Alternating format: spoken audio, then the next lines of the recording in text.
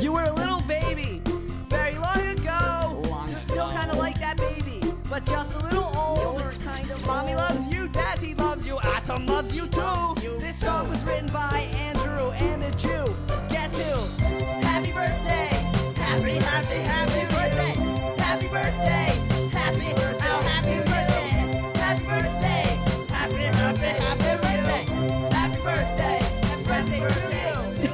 Go and talk! Now go. All right. Welcome to the 1 year anniversary podcast of the Boy Howdy Podcast. How you doing? Tell me about your Mount Mama Fratelli cosplay ideas, Annie. What's your idea? No, Foley. So we've been playing Dishonored, and we got to a point where you. I'll edit it. It's the 1 year anniversary drinking game. Okay, yes. This is Before the we. best part where the drinking game is built into the fact that Bill already takes a drink. It means Bill takes a drink. It means everyone takes a drink. Okay, everybody. So before we get into things, we have to start with. So this is our 1 year anniversary of the Boy Howdy Podcast. 1 year, and we haven't learned any lessons. No, not at all. In fact, if anything, quite the opposite. We're getting worse. Anyway, so before we get started, dear friend of the podcast, Grumpy Turtle, aka Daniel, constant bro in these dark ages, created the Boy Howdy drinking game, and I'm going to share it with you, friends, right now. Are you recording the video too? Yeah. Okay, just want to make sure. Things happen. We are also live streaming. Oh yeah, for the benefit of the podcast, we are live streaming this. We tweeted like 1,000 times. By which So he if means you maybe missed it, four-ish. We missed Maxwell Motley. She's at a baby wedding. What's not a baby wedding? We're staying with baby wedding. We're staying with They're baby getting wedding. married younger and younger in England That's all right. the time these days. Welcome to the Boy Howdy Podcast, where we have few enough listeners that we know our listeners the best by thing, name. the doctor is officiating the wedding because he speaks baby. And he's allowed I'm to enjoying your dumb joke. Matt Smith I'm is allowed enjoying to it marry so babies much. in 11-star systems, is all I'm saying. Oh god, I'm going to try to drink Don't, some more of this from don't, Sean Baca. don't, Why? Bill. Do I turn into You a mean don't drunk?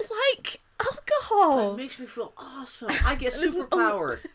This is a lie. It's my anti-krypton. Imagine how much better the podcast is going to be when your fat co-host is slightly tipsy. While Bill is taking care of things, I'm going to share with y'all the Boy Howdy drinking game as crafted by Grumpy Turtle. It's kind of amazing. When Bill opens his drink, open your drink, the game has begun. See, I got it. Oh my god, it's terrible. Look, I spilled some on myself. Oh my Lord. god, rum tastes like fudge. It tastes like... Bill, Who's the hot lady Bill? from Road El Dorado? I invite you later to rewind like 10 seconds in this podcast. Go when ahead. I told What's the you second not rule? to Second rule. And then everyone gets to see Eddie's reaction. 1 year of this shit. 1 year of it. You know What is what? wrong with us? The best part of it, we record about 2 to 3 hours a week for 52 weeks. That's like hundreds of hours of just this. Oh god. Anyway, when Bill opens his drink, open your drink, the game has begun. Every time Annie calls Bill a motherfucker, take a drink. Fair enough. Yeah! Anytime Bill says, quote, titties be hanging out, unquote, or any variations thereof, take 2 drinks. Yes, Bill Mudgeon, that is a thing. That's not how my titties be hanging out. I wake up and my titties already out and I'm not even awake yet. It's a problem. Anytime Bill says spoilers after already saying the spoiler, take 2 drinks. I'm going to argue that right there, there's liver failure. I'm going to throw that out there. How many of these rules are there? A lot, huh? 14? Whenever Annie points out Bill is about to make a joke, take a drink. I like her just laughing. This is great podcasting. If Bill eats something or talks with food in his mouth, take a drink. Well then, okay. Stop it. If Annie eats something, chug a drink. Bill calls someone by a movie title rather than their name, take 2 drinks, again, liver failure. I didn't realize both Thor... Yes, Thor and West Wing. Thor and West Wing. And what should we call Richard Jenkins? Who's Richard Jenkins? Richard Jenkins. My record skipping. Richard Jenkins played the the other guy who's not Bradley Whitford. Excuse me, who is Yeah, not because he's Westworld. been in a bazillion things. Yeah. He's been in so I many love things him. I couldn't even remember. He's We're talking great. about Cabin in the Woods for people. We're not going to spoil We'll that get to it right a little now, bit, but he's great, and he reminds me of my dad. I love Richard Yeah, I can Jenkins. totally see that. He got old. Bill calls someone by movie title rather than name 2 drinks. I'm going to argue that again will be liver failure, or at least shit-faced immediately, because that's a lot of drinks in succession. Because it's never just a name. It's like, I really liked that movie where Thor met... Man, my favorite part of Die Hard is when Avengers hangs out with Looper, and they have to fight the Lion King. I like in that sentence, you called Bruce Willis both Die Hard and Looper. That's my favorite part. Well, that's my favorite part of Looper, when Looper has to fight Die Hard. Spoilers for Looper. We're way too pleased with ourselves. Every time Mass Effect or Cora... That's actually another drink, because we just spoiled the whole Looper. Every time Mass Effect or Cora or Avatar or Uncharted is mentioned, take a drink. That really dates us to last spring, though, because we haven't really talked about much of that stuff. That is not true. Man, March was rough to listen to, because all it was Mass Effect ending, Cora, Avatar, Mass Effect ending, Cora, we want Lin Beifong, and Oh, Cora that to make reminds up. me, I have to add a note. Hold on, friends. I have to remember to talk about something. Man, this is audio podcast. Hey, how you guys doing? Well, Annie's typing. What are you typing into the show There's a notes? note we have to talk about. Whoa. Legend of Korra, Mass Effect. Man, did you see the Mass Effect? Nope, we're doing the drinking game bit right now. We're not talking about anything else. We gotta finish this bit. We're gonna do something where we commit to it and finish it. Why is not Bill burps and tries to say a word? Why is that? Ralph Macchio. Man, the most satisfying thing in the world is to burp and say Ralph Macchio at the same time. Because Ralph Macchio is such a great meaty burp, not Ralph. Nolan Macchio. North is mentioned, take 3 drinks. Yeah. And he dismisses something Bill recommends, take 2 drinks. And he calls Bill a motherfucker for recommending something, take 4 drinks. And he refuses to talk about something, take 2 drinks. Annie or Bill says, man, take a drink. No, yeah. Oh man, I'm listening to no, I'm not gonna talk about it. I'm gonna focus, committed. Bill calls someone friend of the podcast, take a drink. Bill mentions Stephen King, take a drink. Wow, I didn't really... Annie mentions Tom Hardy, take a drink. Yeah, it's gonna happen. Tom Hardy should play Stephen King in the Dark Tower movie. Bill talks about something he's talked about before without knowing he's talked about it before. Take a drink. Bill tries to talk Annie into reading Dark Towers. Take a drink. Bill talks about some disturbing gif he found on the internet. Take 2 drinks. Annie says, yeah, like Bill, take 3 drinks. Bill says, yeah, take a sip or else you'll die. See, that's his stinger. Thank you, Grumpy Turtle, for this drinking Grumpy game. Turtle Daniel, you're fantastic. That will kill any listener who attempts to play it. Oh, how many? That was like 10 rules? Yeah. Oh god, what's Counting is difficult. What's the show that John Ritter was on when he died? Beloved Grumpy to Turtle, listen to who my is podcast? watching the live cast, says, that's why I only pick a couple of these. You can't do them all. You will die. He does recommend at the start of this list that you split them up over a series of episodes. 8 minutes ago, you started talking about your Mama Fratelli cosplay idea. What was it? Wow, you remembered it. You I had to bring it. that back! Before I get to that, real quick, I became obsessed this week. I had to close the loop. I became obsessed with this week with the song American Boy by Estelle. Yeah. Totally obsessed with it. Listen Is to that it the show notes? easily. We can put that in the music for the... Sure. Yeah. I easily listened to it, maybe I'm going to say conservatively 300 times over the week. And there's Why do you a like part... it so much? I listened to the video. just It seems addicted nice. to it. Okay. I like the sampling in it. And I do love Kanye West. I love his dumb shit rhymes. Oh no, They make me so happy. What's his last album that had Nicki Minaj on it? She's actually the best part of his album. She does a monster very rap. little. I'm a monster. I've listened to very little Kanye. I've only really heard that song and then Power from Saints Row. Because that song, and then I became obsessed with that song. Kanye seems like a horrible person. My favorite But rhyme then in that again- song when I look down at my diamond encrusted piece, because he has to pull out every single syllable to make it work. My favorite rhyme in American Boy is before he speaks, his suit bespoke, which is a great line. It's a great line. It's not a rhyme. It is a lyric. Regardless. Anyway, my point is that there's a part in this song where Estelle says, yes, the same way you do when you're really excited. Yes, that, yes! She does that, yes, that song. I watched the video, I didn't even notice. Estelle's Cracked me up. American Boy. Yeah. Anyway, so I gotta stop doing that. I have a verbal tick where I do that. What's that? Where I go. Yes. Anyway, so What? yeah. I can do it. My cosplay, my Goonies related cosplay. The story I was going to dovetail that into was playing Dishonored. We got to the point where we got to the point where we went. Spoiler for Dishonored. You go talk to a gang. You meet some thugs. It's not much of a spoiler, but they're all dressed all dapper, like really nicely. Is this the Bottle Street gang? Yeah. And fucking Butcher Bill, motherfucker. I know, right? It's awesome. Did you hear? All I want did from you a read game. his backstory? Let's not talk about it on the podcast. I said spoilers. Grab a turtle, cover your ears. No, his backstory is awesome. I love all the He's writing like the in this second game. character in this game. Yeah. It's great. Anyway, Okay. so she's like, I told her, you should totally dress like one of the thugs from Dishonored for Halloween. And then I was like, yes, because then while you're not looking, I can just hit you with some red spray paint, and then you can be a native, and I could be a dead rabbit. And my Halloween dreams will become true. You've been talking true. about being a dead rabbit for years. Yeah. But this leads back into the Goonies how? Well, you talking about dressing like things for Halloween. Oh, I thought you actually had talked about Mama Fratelli cosplay. No, believe it or not, no. Do we know anyone who's bald that he can be Joey Pants? I forgot that Joey Pants is in that movie. He's the younger brother. He's the one who gets his shit beat out of him by Robert Davi singing opera and shit. That fucking... He looks like Machete. Danny Trejo? Yeah! What's up with Latino guys getting faces that look like orange peels? You got Space Dad. Space Dad. You got... Which Space Dad? What's his name? William Adama? Battlestar Galactica. William Adama. Edward James I can't believe... Olmos? I still can't remember the character's name. Yeah, Blade Runner. Blade Runner. Yeah, Blade Runner. And you got Machete. Machete. And Danny Trejo is so great. Anyway. What the hell were we talking about? I do not remember. How many guests we have left?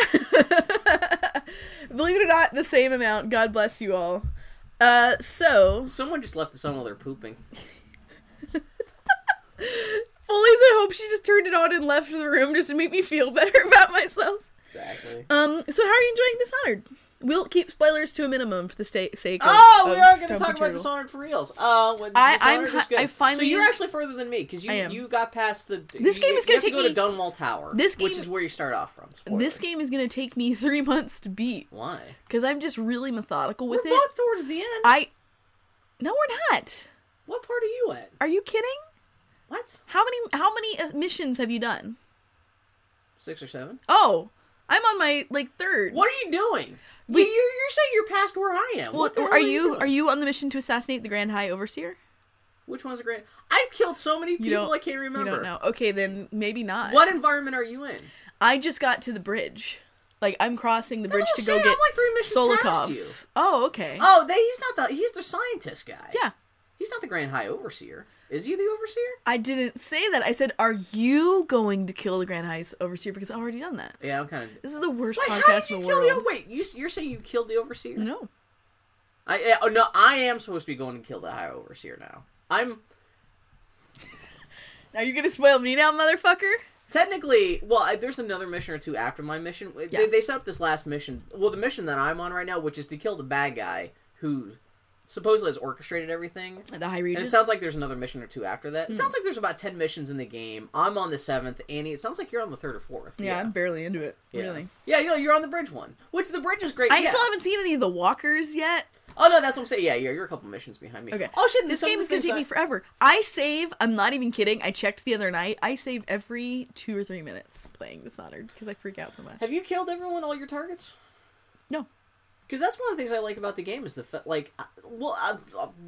probably talked about this last week, but you can beat the game without killing anybody. I'm trying really hard to but not kill anybody else. I didn't realize that also included your targets, because the whole point is you're an assassin. You're supposed to be taking these guys out. Every target in the game, like the end point of each mission, you do have an ability to either warn people and say, "Hey, get the hell out of Dodge," or you can knock them out. Oh, you can do that? Some guys, there's multiple. It's not even a matter of okay, I kill them or I don't kill them, but there's different. You can blackmail people and stuff like that. No, in the mission with where you meet Butcher Bill, and did you do the non-lethal version on that one? Wait, what's the? Where we are gonna have to spoil some. I'm gonna keep it. Yeah. I don't want to get the details, but there's a mission where you have to kill 2 brothers. Did you do the non-lethal version in that? Is that in the Golden Cat? Yeah.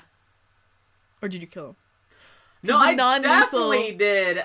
I definitely lethalized the fuck out of one of them. The one in the basement that's in the steam room. The steam room. Did you go into the boiler room next to the steam room? Turn that valve on and boil those motherfuckers alive. See, I did the non-lethal version. It is fucked up. What do you do? I don't want to say. It's a spoiler. It's great. It's really emotionally satisfying. Here, Grumpy Turtle. That's an early mission, yeah. Grumpy Turtle or people who don't want to be spoiled, close your ears. You go to Butcher Bill. And you do these missions for him. Oh, really? And then you go to him and you say, well, you know, I did these missions. I did one mission for So you know how they have the mines? Yeah. He kidnaps them, shaves their head, cuts out their tongues, and puts them to work in their own mines. Holy shit. Okay, see, that's fantastic, though. But I know there's, like, I think you, like, the second brother, at least, you can go up, you could still have a conversation with him that'll, like, make him go away. Huh. But I didn't realize there's a way you could, non-lethal, like, you neutralize both brothers without killing them. Huh. No, I totally did. So there's multiple missions for Butcher Bill, then? Yeah. For Slackjaw, that's who we're talking about. Okay, because I saw there's an achievement for doing all of his missions, and he only asked me to do one thing. That sucks. I wonder if you come back, because it seems like there's a couple things you come back to later on in the game. But no, that's fucking awesome. I keep accidentally fucking him up, though. I'm worried he's not gonna. Slackjaw? Yeah. Did you poison? Of course I did. I'm gonna do anything that Susan Sarandon tells me to do. Yeah. That's all I want to see her show up again, too. Well, she shows up in the mission I just did. She's in the alley. And you can actually talk to her about... Oh, in the gutter beneath, kind of like, where the Weepers are. Yeah, that's how you get into the bottom of the Black Cat. I know why they added Weepers to the game, but I wish they didn't add Weepers to the game. Shit. It's like, it's just not needed. That fighting is not necessarily that fun. It's just being attacked by mindless zombies, and they kind of, like, they do a lot of damage to you. And they count as your kill count. Oh, do they? Yeah. Yeah, dude. Are you trying to get through the whole game without killing? Well, I accidentally, earlier in the game, I was so bad, and I had so few abilities to help me get through it. Yeah. I killed almost everybody in my first mission. I tried to be sneaky, but I was... Man. I can only be sneaky if I have grotesque abilities that enable me to be sneaky. But I'm tempted to go back and replay. Did you see you can just replay individual missions? It's not like you have to restart the whole game, but I think that's great. Does it affect your progression? Because I haven't tried that yet. Because that doesn't... I don't know if when you go back to replay a mission, if you also get the new... stuff you've unlocked too. Stealth does take forever. That's why this game is going to take me. One of our live stream bros just said, 506. Yes, Ustreamer 103241 said stealth takes forever, yo, unquote. Man, which is true. Do you have the second version of Blink yet? Yeah. That you can actually. Yeah. I'm the mission I'm at right now. I managed to bypass shitloads of the stage because I can just teleport from zip zap zap. I can tell there's this big open stage which was designed to take about an hour to crawl through. And with Blink, I just, 5 minutes, bam, bam, bam, bam, bam, bam. That's viable. I got really lucky with the path I chose, though. I just happened to choose a path where there weren't many guards, and the guards I did bump into, their backs were exposed to me, so I could take them out really easily and stuff. But I got into this place a lot easier than I should have, really. I love this game. I really like the lore of the world, and I like the art direction. Yeah, the art direction. And I like the level design and everything like that. Yeah, I wish Corvo was more of a character. Well, I know why he's a cipher. At some point, he's got to talk. But yeah, this whole... We were talking about this last week, about how lame it is to have another first-person game with a silent protagonist, which is so... Somebody... It's great. This is the first time I've actually seen this applied to a game, but I've seen people complain about Dishonored by describing it as a turn-of-the-century game. Which is funny, because, in that... Well, technically, we just had a turn of the century, in that it's a game kind of like 10 years ago, very kind of Half-Life-y, silent protagonist. Oh, it is a turn of the century in that it is like... Yeah, not the turn of the century of the late 19th century, but in that, I guess we're far away enough now from 2000, you can start using that as a term, turn of the century, which kind of horrifies me. And I've seen people use that to describe this game, specifically... in how kind of Half-Life-y kind of is. Well, how Half-Life-ian? Well, Bioshock, you have a silent protagonist in that too. Your character never actually speaks. But you have your character... Did you know that the team who made this game actually worked on Bioshock 2? They were one of the teams... They did a lot of the art direction and stuff. Yes, I told you this. Did you? On this podcast. That was my favorite part of last week's podcast. You ass. I think I accidentally said I thought they were involved with the multiplayer. Yeah, no, it sounds like they were more like the art design and everything, so... The single player. I enjoyed Bioshock 2. Anyway, with Bioshock, it is somehow less offensive to me that you don't talk, because, especially in Bioshock 2, you are, your Big Daddy, and Big Daddy has been... Well, you're kind of a monster. Yeah. Yeah. Which makes sense that you wouldn't be talking. And, like, the whole, like, mystique of the Big Daddy is so great because he doesn't talk. He's kind of Big Frankenstein that way. Yeah. But... Sid asks, how difficult is Dishonored? I couldn't beat Half-Life. I could not play Half-Life at all. I was really... and it was that's largely... big sadness is with you. I can never get you I to want play to Half-Life. play Half-Life. Maybe I can after... Maybe once now I've gotten my... I think Dishonored's a good leeway into Half-Life. Although Half-Life 2 is more combat, it's not... That's the nice thing about Dishonored is you can sneak around combat. Yeah, so that's what I was going to say, Sid. What's great about Dishonored is you get to the point where you unlock certain abilities, and then you can largely circumvent a lot of combat. Yeah.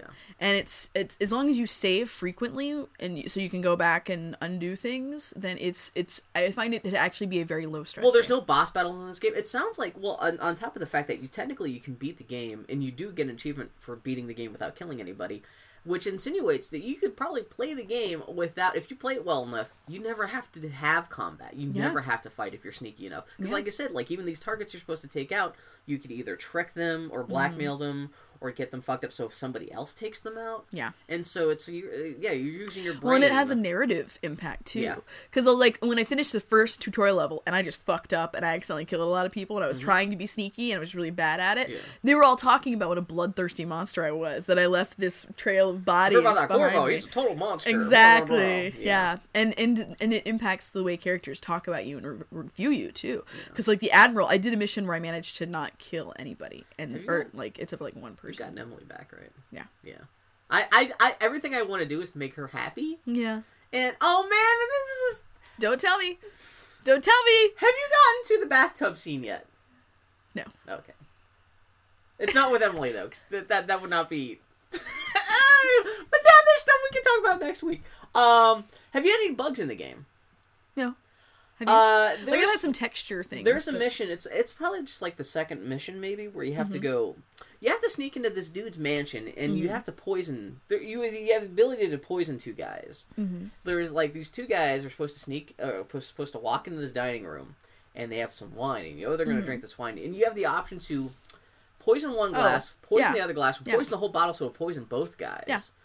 And so I kill like. This takes place inside this long dining room. You also have the option to break both the glasses. Yeah, exactly, which I think that's what I did. I can't remember exactly. Yeah, that's what I did. But whatever it is I did, I hid underneath the table. Because you could just hide under the table and wait for these guys to come in and watch and see what happens. You could be right there. You could actually pickpocket both guys as they're having the conversation and stuff. That's great.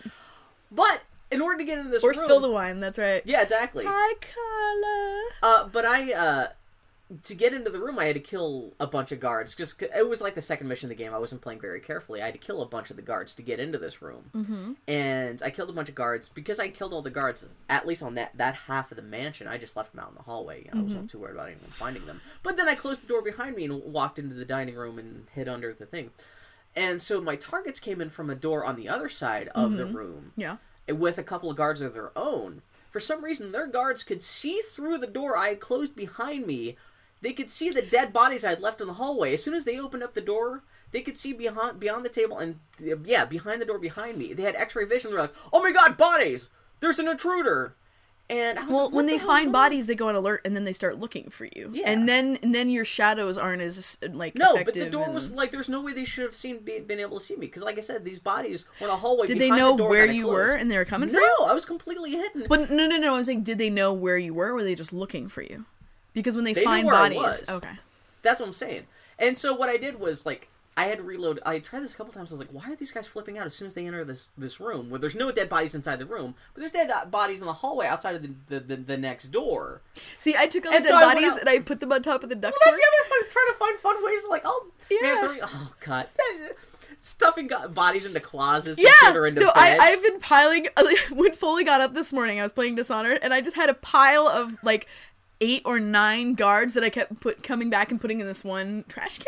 Yeah. And she was like, they're gonna wake up tomorrow morning and be like, what happened? What's going on? You're unconscious or conscious, yeah. So anyway, I did reload the save and I removed the bodies. went out into the hallway, removed the bodies, closed the door again, and actually the guards didn't freak out. That's how I realized it for some reason. Because they do get more perceptive when they're on alert. And there was another bug which makes where sense. there was another person I was supposed to kill, but I was able to convince him, like, you got to get on this boat and get the hell out of here because people are here to kill you. I didn't tell him I was the person here to kill you. Somebody. So essentially, I'm supposed to take them down into the basement of this place and say, hey, get on this boat and skedaddle. And this person, she would get halfway down to the basement, suddenly stop, and she would go to this open door and be like, I'm waiting here too long. I'm going back to my party. And, like, she wouldn't do what she was supposed to, just follow me down into the basement. And so I had to knock her out and drag her down the rest of the way to the boat and put her on the boat. Yeah. And it was just a bug. And I couldn't interact with her to see what was wrong with her. I couldn't, like, talk to her, even though, like, there was the thing that says, you know, press X to talk. And I kept on pressing it, but it wouldn't do anything. It was obviously bugged out. So I've been thinking about the whole silent protagonist thing, because the silent protagonist has its place, and it has games where it works. Yeah. Like, Portal, the silent protagonist, I think, works really well in Portal. And, like, I don't think you need to speak beyond the one line. It's not really narrative-y game. So I feel two minds about Dishonored, because in Dishonored, it makes sense that you are your actions only. Because your action, like, how you... Why are you trying... I'm taking this away. No, rum! I'm taking this away from baby's you. rum! Oh my god, I feel like I'm Cloud Atlas. I don't know what that means, and yet it's very descriptive at the same time. Oh god. No, so it makes sense that in a game like Dishonored, you are just your actions, and the actions defines the character that you are. I keep trying to think, where would you introduce the dialogue? Well, I'm not totally missing the dialogue. The only place I miss the dialogue is in talking to Emily. Yeah. Where I want to actually interact with her. She just talks at me. Yeah. And also Game of Thrones. When I talk to her. It took me a minute. Well, okay, so you could argue that, so in this game, you can be a crazy murderer. You can be a Sneaky Pete. You can be, like, magic possession-y guy. And the voice of that character, it may be discongruous if you're... If you're, like, choosing one of those paths. It'd be hard to cast and act and direct an actor that can do, like... Unless they did something like in Mass Effect or even like Dragon Age, where like the voices like change depending on your actions. That's a lot of work right there. And what benefit? To what benefit? The only even reason why I miss having a voice with Emily, and to a lesser extent with the Game of Thrones, is because Emily's supposed to know you. She's a friend of the family. Yeah. And she interacts with you like, hey, Corvo, blah, blah, blah. And you're just interacting with her like this big, stupid Frankenstein. Yeah. Hey, Corvo, remember that time we went to the beach and you strangled everybody? And you're just kind of sitting there going, urgh. And it's just a little bit like, I mean, you talk around that, like, you have pre-scripted, like, you don't talk, but, like, you can be like, yes, I remember that time. See, yeah, it could be, like, in your kind of Mass Effect shorthand, where it's just, like, general tone, and then you select it, and then it's the voice. Yeah, I guess it does sound like talks eventually, but yeah, Corvo is a kind of a cipher. And I don't know, I hate the game, I love this game, and I'm having a great time. That just makes me kind of, boof. Oh, yeah, one other thing with the nice thing, aside from, also being given the ability to kill somebody versus letting them go or doing non-lethal takeouts and stuff like that. Also, if you do just navigating through the environments, there's multiple ways to do that stuff. In the Golden Cat, towards the end, the one guy you were talking about, the guys you can have enslaved in the mines, to get into the room of the second guy who's up in the very top of the Golden Cat whorehouse, if you come from the inside, which you kind of have to do because there's some clues and stuff you have to find. You have to come up from a first floor up to a second floor rounded terrace filled with guards. Yeah. And because you're coming up, it's really hard to see who's doing what, even if you have the thing where you can see through walls, because sometimes still it doesn't pick up everybody in the environment. Well, if they're too far or if there's like too much in between, then and because it's this big circular environment, like there's nowhere really to hide. You're really exposed coming up there. And I tried to go through that like half a dozen times, and I just kept on getting wiped out, or just like one person would find me, and that's all it took for it to alarm everyone else. And one of the last times I finally actually, like, even though everyone was attacking me, I finally did charge into the room where my target was. And I realized there was a little terrace inside his room. And I realized I could just, if I actually climbed out of the building that I'm trying to sneak through, just from the exterior, and then sneak in through the terrace thing, then I could fuck him up without any guards inside knowing what's going on. So I did that. And that was a lot easier, and it felt more ninja-like. I know, you but feel more badass. You still have the option to charge through the guards inside, or sneak through and slowly take out very patiently. See, and I never went through any of this because I went through a third. Yeah, exactly. But even within my attempts to directly take that guy out, I saw different ways to do stuff. That's what I'm saying. It's very a very clever game, but I never got feel layers like an onion. I never feel overwhelmed. Yeah, and I never feel guided, because the thing about Deus Ex Human Revolution was that there were multiple paths, but they were kind of like, well, you can either go in guns blazing or be sneaky to a degree. It's more just kind of almost sandboxy in that. And sometimes, even reading the journals will give you... Yeah. Or eavesdropping on conversations. Yeah, exactly. Give you bits of information that let you do things you otherwise wouldn't be able to do. And, it's not the perfect game or anything like that. But I'm surprised... We like Sneaky Pete. It's going to take me 8 weeks to finish it. It is. Yeah, actually, I'll be done next week. 3 feet, save! It freaks me the fuck out. It does. I have so much trouble with first person. I really do. Oh, man, you're at the end of your mission trying to capture Sokolov. I'm kind of curious... No spoilers, Bill. I'm really enjoying the narrative. Don't you dare spoil the narrative for me in any way, shape, or form, conversation with somebody that made me really want to not kill the person that he's with when you meet up with him. And no, then I would Sokolov. just sleeping dart them. Not with Sokolov. Boom. Oh no, in the Golden Cat, that's what it was. Because you're trying to kill two brothers. Yeah. And when you happen across both of them, big spoilers. Each one has a whore with them. Mm-hmm. And unfortunately, it's a whorehouse. You don't want to kill the ladies there, man. And there's so many bloody. This game has more bloody, nasty mattresses stacked up in corners than any game I've ever seen. Dude, it's playtime, dude. And when you see the whores, their quarters, they're just sleeping on these bloody, dirty mattresses on the floor and stuff. It's really disgusting. But it made me really want to make sure, I only killed the guards. I did not want to hurt any of the girls. But then I accidentally did boil the dude alive in the basement with his... I didn't realize his girlfriend... His doxy was in there with him. Mm-hmm. And so they got both roasted alive. But I thought that was so hilarious, I let that stand. And then when you're sneaking, the second guy, like I said, when you're trying to sneak in from the outside of the terrace, you can hear a conversation he's having with his prostitute. Yeah. And that made me oh my god, this guy is so fucking grody. But I want to protect this lady. But then I went in there and things went haywire, and I actually, had a grenade, and I dropped it and blew everyone up, including her. You were doing the opposite of how I play this game, Bill. I can't remember if I saved after that or what. I know I killed that guy too, but it was one of those things where and then her arm was on the other side of the room or something. It's so much for me trying to save her. But yeah, that's like a half an hour of Dishonored talk, but it's a good game. Dishonored is so good. I'm enjoying it so much. Yeah, like I said, the story or anything isn't that amazing, but it's I'm enjoying the story. It is just the story is good. It's I like the world. The story is enough to give me momentum to keep going, and then there's enough color to the world that I can. As much as Corvo is a blank slate, I love everybody that you're working with. Yeah. Your gang of... Dude, yeah. I'm not a big fan of voice actors in video games, because by nature, actors are not necessarily good voice actors. Those two aren't necessarily the same.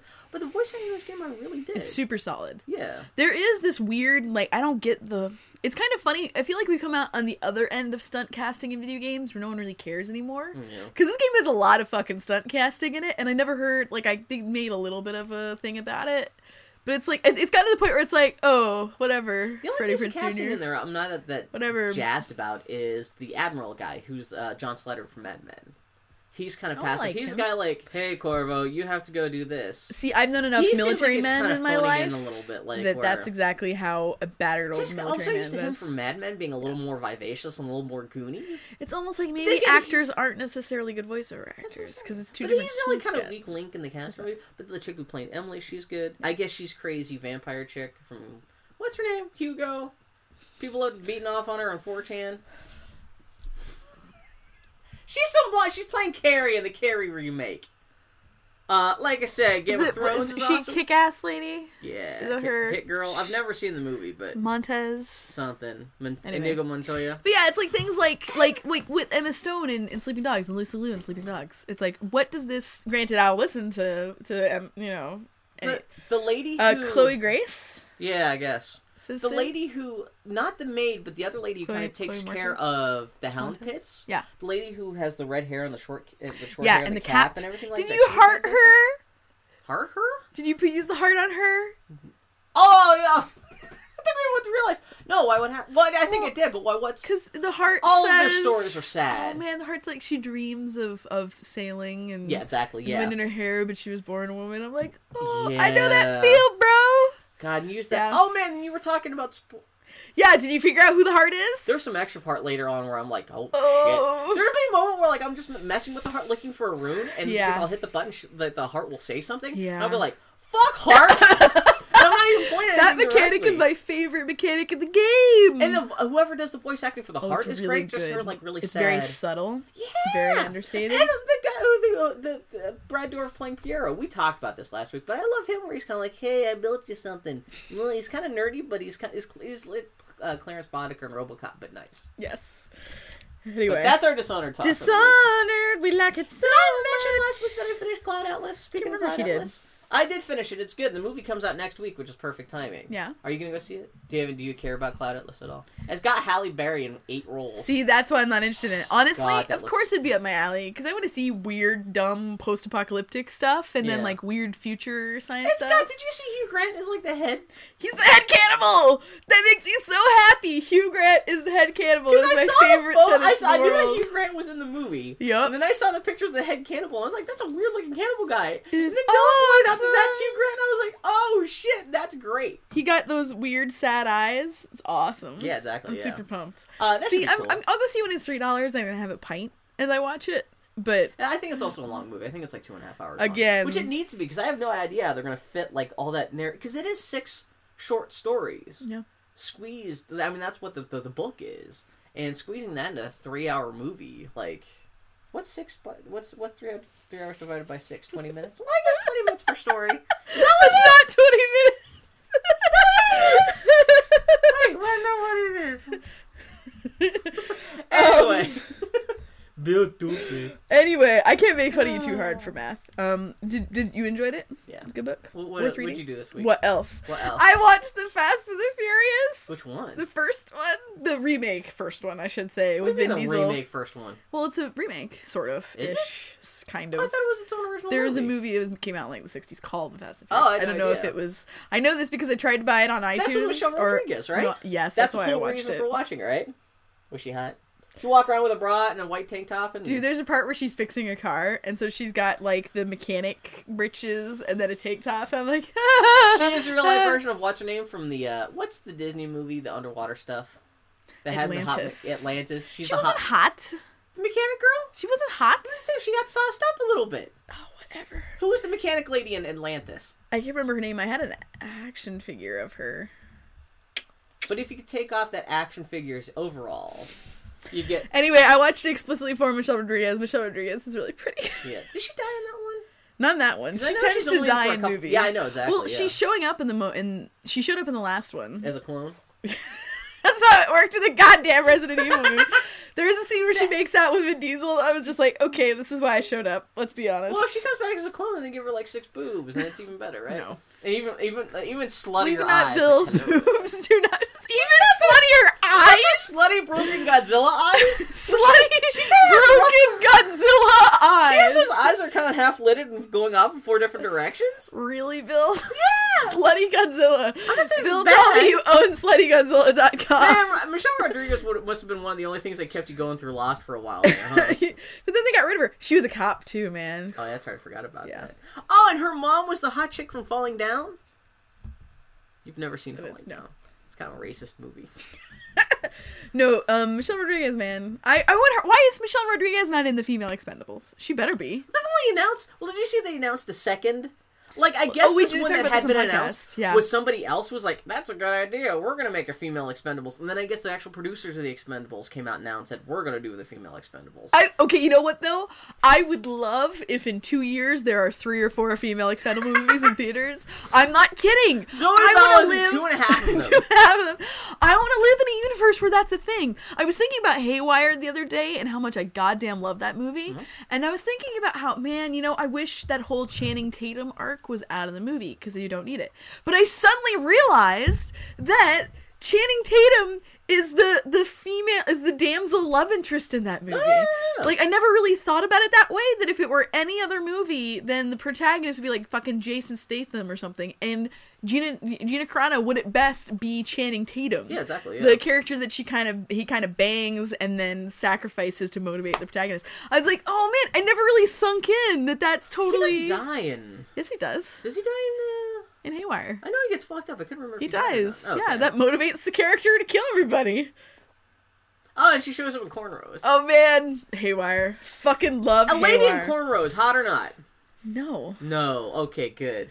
That's the one thing in the movie where it's like, I know why she's putting her hair. She's not supposed to. It's not supposed to be sexual, motherfucker. Also, she's not really ever overly sexualized in that movie. Like, even her dress is not. See, now you guys can see the face that Bill is making because of the live stream. Yeah, make a movie with Gina Carano and be like, oh, she's just accidental pretty. Well, she's not... Well, dude, you're not going to make a movie where anyone is allowed to be ugly unless it's a plot point that they're super ugly. The part where Ewan McGregor is following her, and then he's like looking through... Boop. He's looking through binoculars. The joke is backing up, everybody. Boop. Boop. He's looking through binoculars. Call our joke receiving department. He's looking through binoculars on the beach. Where's Gina Carano? And you see her vulva come down, right? He's like, oh my god. Why am I encouraging you by laughing at just this? lowers itself down in his field of vision through the binoculars. And suddenly, she pulls a gun right between her vulvas and shoots him in the face. That's my favorite part of Haywire. But like, there's another Gina Carano that pulls up the gun between her... I like that's also her vulvas. Oh, anyway, that's what happened. I'm just saying, when you're an MMA fighter, you gotta shave off your pubes, or whether someone grab them and throw you out of the ring by your pubes. Did you see the animated GIF this week? The monkeys throwing the raccoon out of the monkey pen? I guess a raccoon had snuck into a monkey pen, and they grabbed the raccoon, and they just hurl it out of the monkey pen, and the raccoon goes flying. Why am I on this podcast with you? I have done this for a year. I have made bad decisions. That gotta be the picture of the raccoon monkeys. Oh, we gotta talk about big text. We're gonna change the subject. Big Tex. Big text. I gotta bring Andy down. Oh, big text. Big Tex died this week, everybody. I'm so sad. That was gonna be our first Geek Week news and review, but that's so sad. Big Tex died. So Big Tex is this terrifying 50-foot tall cowboy. Which we just talked about like 3 weeks ago. We just talked about him a couple weeks ago. We killed him with our love. Big Tex is a giant steel reinforced cowboy. Yeah. And he has like this, I think his hand waves. Yes, and then his jaw just moves up and down, and like whenever you're near him, you hear the sound of the terrifying There was pistons. an episode of King of the Hill that was all about Big Tex. Was too. there one? Yeah, I think Hill. Luann, she stages a sit-in. I think Bobby ends up commandeering Big Tex or something like that. Big Tex is amazing because Big Tex is such a weird throwback. God damn it. Big Tex is like, I mean, he was made in like 1940. Well, they said the ironic thing was they were just wrapping up his 60th anniversary. Yeah. Party. That's what this whole thing was. Yeah. Because you say he's at the Texas State Fair every year, but this just happened to be his 60th anniversary. And which they said the armature's still standing, yeah. so they can just rebuild. And they said they've replaced the outside a whole bunch of times. So actually, this is just we'll just have to. I know, but them. still, there are pictures of him on fire. The fire looked horrifying though, because it's a giant 50-foot flaming man. Are we getting delightful feedback from? No, Sid just said, Annie, I saw this book called Venus with Biceps. It's a visual history of buff ladies. For Annie's private viewing material later. Thanks, Sid. No, Big Tex, man. So, yeah, he's terrifying. He's great because he's, like, totally a throwback. Because he's just, like, this weird, gross armature, very, like, disturbing looking. And he just, like, his jaw just kind of hinges randomly. And, he's kind of grotesque looking. Yeah. But I loved that because that's the State Fair of Texas. That's where you can go and have deep fried butter. You know, that's the State Fair, Texas, right there. And it's so sad. There are pictures online did you see the one Calamity John posted? That's, this ball of fire on his head that looks like an afro of flames. No. I saw Bill's hat kind of went up. So it looked like a sombrero of fire. Yeah. It looked like some Wicker Man bullshit. Big it really Tex. did. Poor Yeah. Big Tex. He went up. We can't rebuild him. It sounds like, well, it wasn't funny. Well, it's funny because it wasn't like the whole, like there was a big fire. It just, whatever fire happened within him, they think it's just the electrical system was shorted It's out. almost like he's like a 60-year-old creepy I know, exactly, animatronic thing that no one has fixed because it's Texas. They'll replace his JFK jeans was every year. murdered in the shadow of Big Tex. He'll change his jeans every year, but that's about it. Is that what they do? Yes, Levi makes new. Maybe not yeah, every you year. were talking about this. Yeah, They I make talked him about a giant pair that. of They make him jeans. new- Yeah, and new they're never jeans, getting that hilarious. cloth back. They're so pissed. But yeah. So Bill, you watched the first episode of Buffy. I don't know what the hell got up in my ass to watch the first episode of Buffy again. Never rewatched Every Buffy. time I've ever gone back to watch Buffy, I go back to watch an episode from seasons 2 or 3. It's been forever since I watched anything from the first season. So I watched the pilot again, maybe for the first time since I started watching the show. Yeah. Like back in the day. Oh my god. Some The second dark or two shit, though. seasons are hard to watch just because like that show hasn't aged any well, but you go back to the original No. pilot. That's fucking Well, that's even worse because terrible. it's a pilot. They're you talking know. about how hot James Spader is. Who is James Spader? James I can't Spader, remember. he was in Secretary. Did you watch The Office last year? I think that's where you jump to. Oh, that guy, yeah. Robert California? Yeah. He's that guy. Talking about, and this is, granted, Buffy. You know what the thing is? Like, Buffy has aged so poorly. I keep on thinking it started in the early 90s. The show started in 1997. Because I'm a big Star Trek fan. I'll watch, like, Star Trek Deep Space Nine, which is my favorite Star Trek. And that started off, like, that show is actually older than Buffy. And going back and watching Star Trek Deep Space Nine, that actually seems like, aside from the fact it's shot in standard definition, and some of the CGI effects look really shoddy. It's not like pop culture references. I know, exactly. And like That's fashion. why Buffy just got kicked in the nuts by time, just because that shit, like, ugh. Yeah. It's real, and like everyone's worried about fashion, and You can't go home again, my friend. Though, man, okay, have I talked at all about how my new job, I work with girls, and it's weird to me. Yeah, what happened? So I work with girls. Girls with biceps? Not women. I wish. I make the days go by a lot easier. No, I work with a lot of not like women, but like I hate to, but it's girls. Yeah. Who give a lot of shits about fashion and pretty much like How does this tie into your job? You work This at is my new job. I don't talk about my job on this podcast, Bill. But I work in corporate now. It's like this thoroughly modern Millie kind of thing, right? I don't even know what that joke means, Bill. Stealing girls for prostitute. Isn't that what happens? Yes. Okay, white slavers. I wasn't quite sure where you're going with that. That's acceptable. Yes, Bill. White slavery. That's what I work in. Well, I thought you meant like were you trying to imply that I'm a stenog who moved to the big city trying to marry my boss? That was where I went Is that to. how that movie starts? That's the plot of Thoroughly Modern Julie Millie. Andrews, she gets Julie Andrews is a stenographer. She's moved from like Podunk, Kansas. She moves to a big city because she wants to become a stenographer and marry her boss. And so when she's going around and trying for positions, she meets her bosses and she's like, "No, you're not attractive." She doesn't take the job, but she finally hits. What's his name? Oh man, he's so goddamn funny. You did marry a coworker. I did marry a coworker. Man, I got my pen all up in that company ink, man. Anyway, these women who care so deeply about fashion, which is so alien to me, and I don't actually interact with anyone like that usually, that I'm sometimes like, also they're fitness people. Are they like in their early 20s? Like, you say that like an alien race. They are fitness people. Well, no, but they are. Like, they were talking the other day, 3 of them were talking about running like a 30K. Oh, 30K. I did it. You can only do a 50K once every couple of years. That's when you run down the block and you have to raise $30,000 to sponsor you. No, it's when you run 30. I don't fucking know, man. That's when I hear 30K. I'm like, I know. It's fucking extreme, man. Like marathons and shit. And I'm just like, I don't know how to interact with you as a person. You're like, what ending of Mass Effect did you get? See, that's the thing. It's like, at least with my old job. Did you save Rex? With my old job, I had one coworker who was a nerd. Yeah. And so I could talk to him about gaming stuff, and I had my wife there. But man, my new job, it's all like girls. You gotta branch out, man. I mentioned one of them. I was like, "Oh, I got a new video game. I'm kind of tired because I stayed too late playing it." And she was like, "Oh, a video game?" And a couple days later, she was like, "How was your video game, Annie?" Like she was saying the word like she was holding it with tongs. It's great. Anyway, yeah, man, wow. Girls, it's weird. I did. I thought you were working alone in an office right now. Well, I'm in the middle of an office with like an open office space. Oh, I didn't realize. Oh, okay, you have actual coworkers up in that office. Yeah. Oh, we've got a lot of them. In fact, they were all in meetings yesterday, which meant that I was alone in this circle of like 9 desks. This is the beginning of like you're gonna get a makeover. It's a matter of time, it's gonna be dude. a Judd Apatow comedy. Man, I just figured out how I like to dress, and now these women are all like new. That's the last thing you need, though. Yeah, exactly. You're in the middle of your lady comfort zone. Now you have like Girly pushed ladies right out of like, it, man. I fit into a size 2. Anyway, speaking of my lady comfort zone, my wife and I watched The Warrior last night. Or What's Warrior, Warrior? excuse me. It's the movie with Tom Hardy. Everybody take a drink. Movie with Tom Hardy and Joel Edgerton. I can't take a drink. Joel Edgerton, or as I call him, Hot Conan O'Brien. He's like Butch Conan O'Brien. Joel Edgerton. He totally looks like Butch Conan Who O'Brien. the hell is... He was in Animal Kingdom. He's in Warrior. He's showing What's up in a lot more Warrior stuff. about? Warrior is about these two brothers, Tom Hardy and Joel Edgerton, who grew up in Pittsburgh, actually, which is hilarious because Tom Hardy is from England and Joel Edgerton is Australian.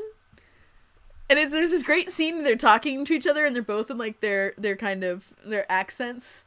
And I'm like, I mean, they're like American accents, and it's just adorable. And I just suddenly, Tom Hardy is kind of like Pittsburgh. They have brain damage. Tom Hardy does. Is he talking about he washes his clothes in Mount Washington? You go and watch some Stillers. I'd love to see Tom Hardy. I'll go watch some Stillers with his little lips. Ain't nothing little about them lips. I gotta make me some pierogies. Well, I got him. My Pittsburgh accent is getting affected. I was gonna say it's getting more and more British. Is it filmed in Pittsburgh? I don't know. No. You can watch it and tell me it's on Netflix. It's a very cute movie, but I don't know why it took me so long to watch it, because Joel Edgerton is Big Beefcake and Tom Hardy's Big Beefcake. They play mixed martial artists. You're sending out conflicting signals about how much you like ladies and then Tom Hardy. But my wife and I were watching it together, swooning over Tom Hardy. What's great is that he's a terrible man in that movie, an unlikable character, and we just love him more. Loved him in Dark Knight Rises. Love him in Bronson. Having a crush on him. And like, is Bronson still on Netflix? I don't know. People listening at home, if you have not seen Bronson is good stuff. And if you don't care much about Tom Hardy, that movie will make you go, oh my god, Tom Hardy's out of his fucking mind. Yeah, he's actually really great in that. That's the role that got him the role of Bane in the Dark Knight movie. Because that showed like how he could be he could be smart, but also still a big hulking monster. That character's such a neat character. That character's a lot more interesting than Bane was. I wish Batman 3 had pretty much been Bronson versus Batman. Fuck the Bane part with that stupid mask and the roar. What are you doing? I'm just saying. My wife and I are officially opening our marriage to Tom Hardy. So if you had $1 million, yes, you could rent 2 living beings. It's $500,000. That's all it takes. You just get Tom Hardy and Michelle Rodriguez just to bone the fuck out of each other, and then you just happen to fall into that bed while they're doing it. They chase you around, and it's all like, hello! They chase me around. You can't leave yet, because you don't get your $1 million until we're done here. And you lock the door. Bill is a very complete little vision you have. My sexual escapades with Tom Hardy. I just imagine Tom Hardy doing Michelle Rodriguez doggy style, and then you just fall out of an open chamber out of the ceiling onto the bed right next to them. And you actually bounce off the bed onto the floor, but then you stand up. A year we've been doing this. A year. And you stand up and you're like... The aristocrats. I love Beautiful Brutes. That's all it boils down to. Well, that's what Michelle Rodriguez is. That's one of the reasons why I'm in love with my wife. But she has Godzilla eyes. She's a brute. She's brutish. She does not have Godzilla eyes. What do you mean by Godzilla eyes? I'm gonna do a Google image search. Google image search Godzilla right now. Michelle Rodriguez Godzilla eyes. See if that'll be the first thing that comes up. Wait, I gotta do that. What the hell do you mean by Godzilla eyes? Godzilla eyes. I'm looking at Godzilla eyes. Right now. Yeah, look at that. And then look up Michelle Rodriguez. They're like the same. You know what? Here's a good picture of Godzuki. I can see that a little more. Godzuki.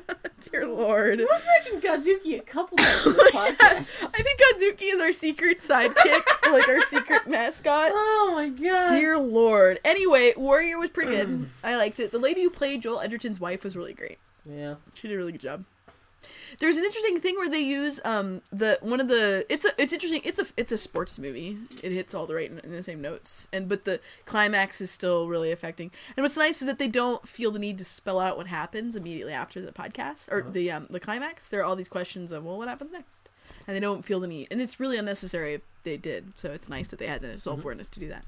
But they one of the MMA trainer guys uses classical music to help his dudes fight, and so the movie uses "Ode to Joy" in the soundtrack. Cool. Yeah, Ode to Joy needs to get used in more things that's not Die Hard. Or it's used greatly in Die Hard. I don't have a problem being used. Well, see, that's the problem. Is that there's a part of me that thinks two things: my mom singing it in church and Die Hard, which is a very confusing, conflicting, to say the least, exactly thing.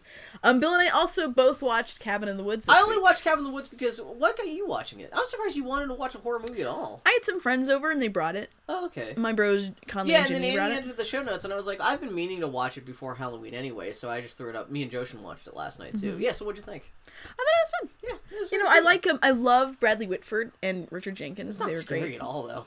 Well, which I prefer. They were. I don't know. I mean, dude. To be fair, most mainstream horror movies aren't really. Scary. I did not realize. No, we're not. I don't want to spoil it too much. But I didn't realize how fucking bonkers that movie turns out to be. It is batshit. It is like bonkers. it's like a Buffy. It is like a Buffy episode with a huge budget gone insane. Yeah, I like the way it ended. Like, literally the way it ended, the last shot. That was great. Well, they were kind of heading in that direction anyway. Yeah. Like, I'm glad they actually had the guts to to follow through with it. Exactly, because that was kind of the implied payoff.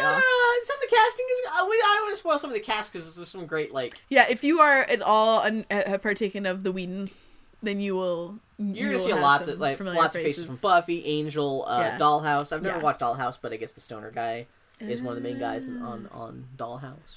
Yeah, the joke that... It's got Thor. The joke that Foley made was... Which is the only reason why it got released, let's be honest. Because you know the history with... Yeah, no, it was filmed it was like on the 3 shelf years ago. for a year. Well, I guess MGM had produced it, and MGM fell apart. That same studio that was also doing The Hobbit and the James Bond movies, and that's why it took so long for the Hobbit's movies to come out. That's why there was like a 5-year gap between James Bond movies. I didn't think about that. That is totally it. Yeah. No, Cabin in the Woods is cute. Everyone told me, and I agree with the same thing. Don't watch any trailers or anything like that.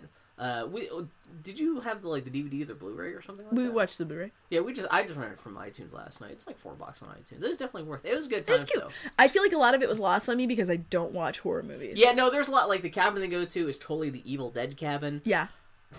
That's what Foley kept saying. There's a part in the movie where there is a whiteboard full of monster names on there. Yes. And you read that, there's just a lot of... Well, and all the monsters, period. There's Cenobite. I can't even... Yeah. I like the unicorn was on the board, and then ultimately someone is gored by a unicorn. That was great. Spoilers! Dude, that is like a unicorn. It is a one-shot gag. Someone has Guess what? People die in this horror movie. Spoilers, everybody. Cast, the guy who plays the stoner. Yeah. Well, it's funny because we're watching. We're like, oh my god, it's just the Scooby Doo gang. Because Thor is what's his face. Yeah. You got the Freddy. Well, the redhead in this situation is Velma. Yes. The hot redhead, so they met, but she's the smart, bookish, the virgin one. But then you have the slutty, boyfriend of the quarterback, who's also the kind of the second in charge, and then who's the smart kid? The black kid is. Did I just break your unfortunately? Scooby-Doo? That's the unfortunate thing because we're all like, who's the Scooby in the situation? We're like, well, the black guy who they didn't assign a personality to. Like, well, he's the smart kid. That's his personality. Yeah. Anyway, Kevin Lewis is cute. Yeah. I really like this week's Parks and Rec. What happened this week? They had the whole sex, the abstinence only program. I think that was clever doing the abstinence story, but like having it about being old people. Yes, that was fantastic. Yeah. So this week's Parks and Rec, there is an outbreak of STDs amongst the elderly community in Pawnee. Got nothing else to do except for fucking. And so Leslie has, as the director of the Parks Department, has to, as a member of the Parks Department, she has to. We have an AQ we're winding down now. This is it, friends. Our batteries only lasted 1 year.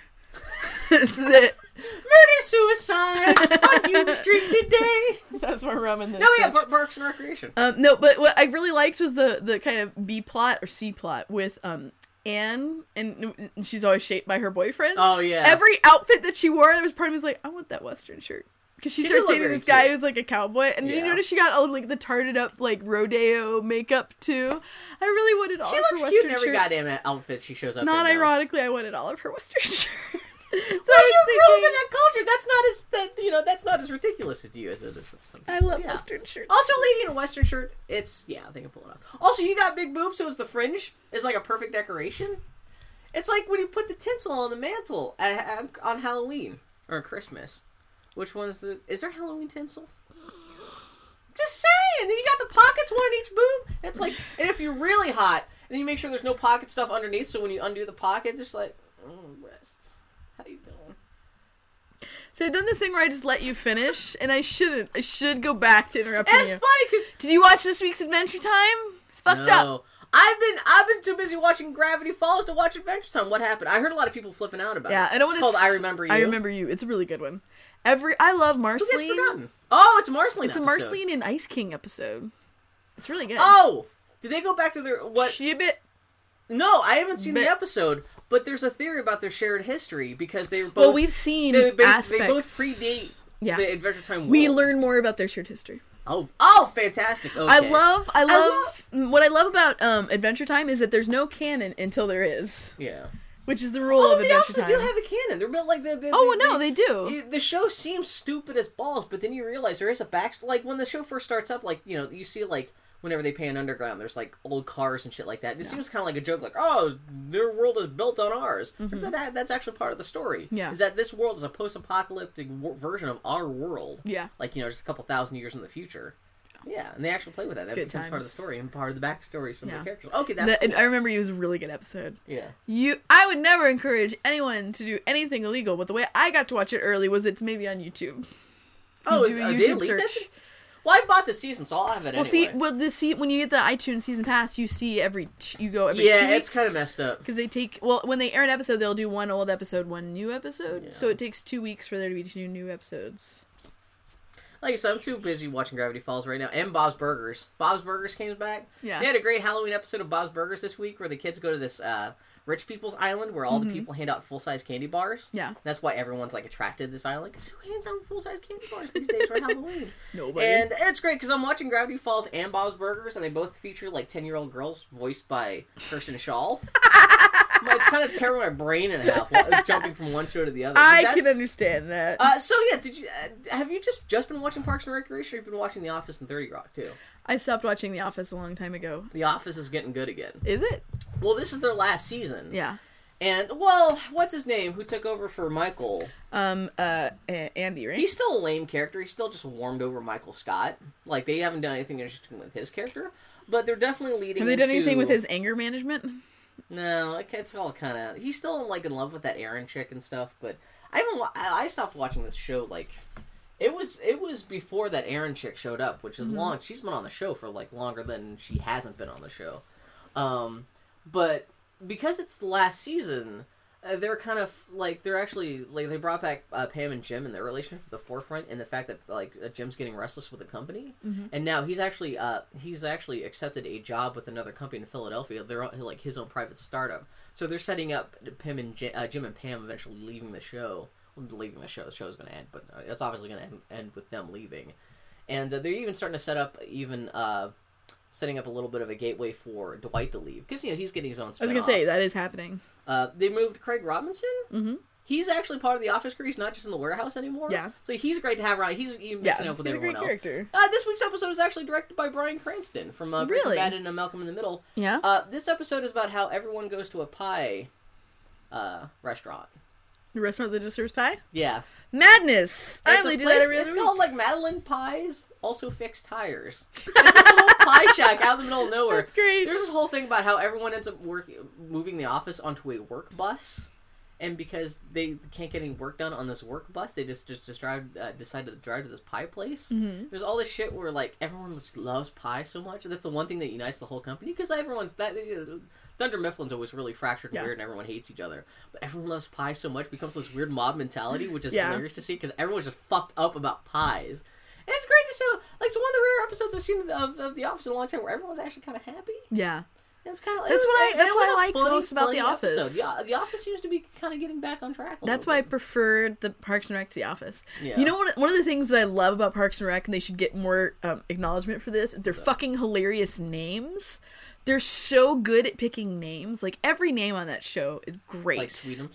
Well, no, but Leslie Knope is such a great name, and Tom Haverford is a great name, and then they had Marcia and Marshall, the abstinence-only advocates this week. God damn, and Perd Hapley? What's the haps with Perd Hapley is the best joke? That is not the best joke. What is the best joke? Is his perdverts. Perdverts.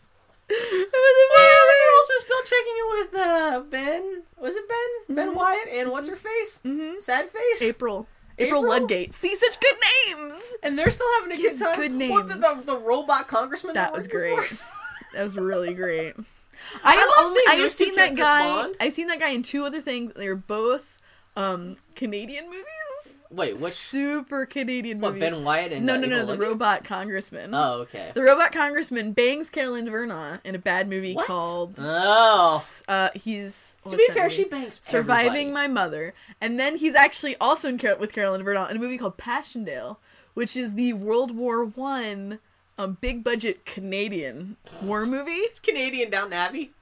No, but that's the one that has Passchendaele. What's his name? That sounds like a made-up show from Arrested Development. I'm on Passchendaele. Well, no, it's spelled like Pass. It's an actual battle in World War I. Same, but it sounds Jackass. made up. Passchendaele. Jackass.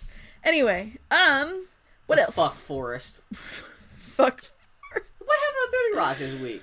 Oh, women are funny, but they're not funny unless they're a monkey. I love Parson, right? Makes more sense if you've seen the 30 Rock. What is Building Stories, Bill? Oh, Building Stories is... I don't know. I can't remember. It's Drink Again, because Bill may have mentioned this before. It's the new Chris Ware comic that came out. Oh, yeah. It's the comic that is actually 14 smaller comics. I read one portion of it. It's a big book that's done up to look like a golden book. It's over there on top of the box of Golden Stories stuff. Yeah, this is just one component of the Building Stories project, which I mentioned last week. It's a giant, like, Monopoly box of smaller comics, which all just, like, you don't have to read the comics in order. They just tell the different aspects of the tale of this family and this family's history.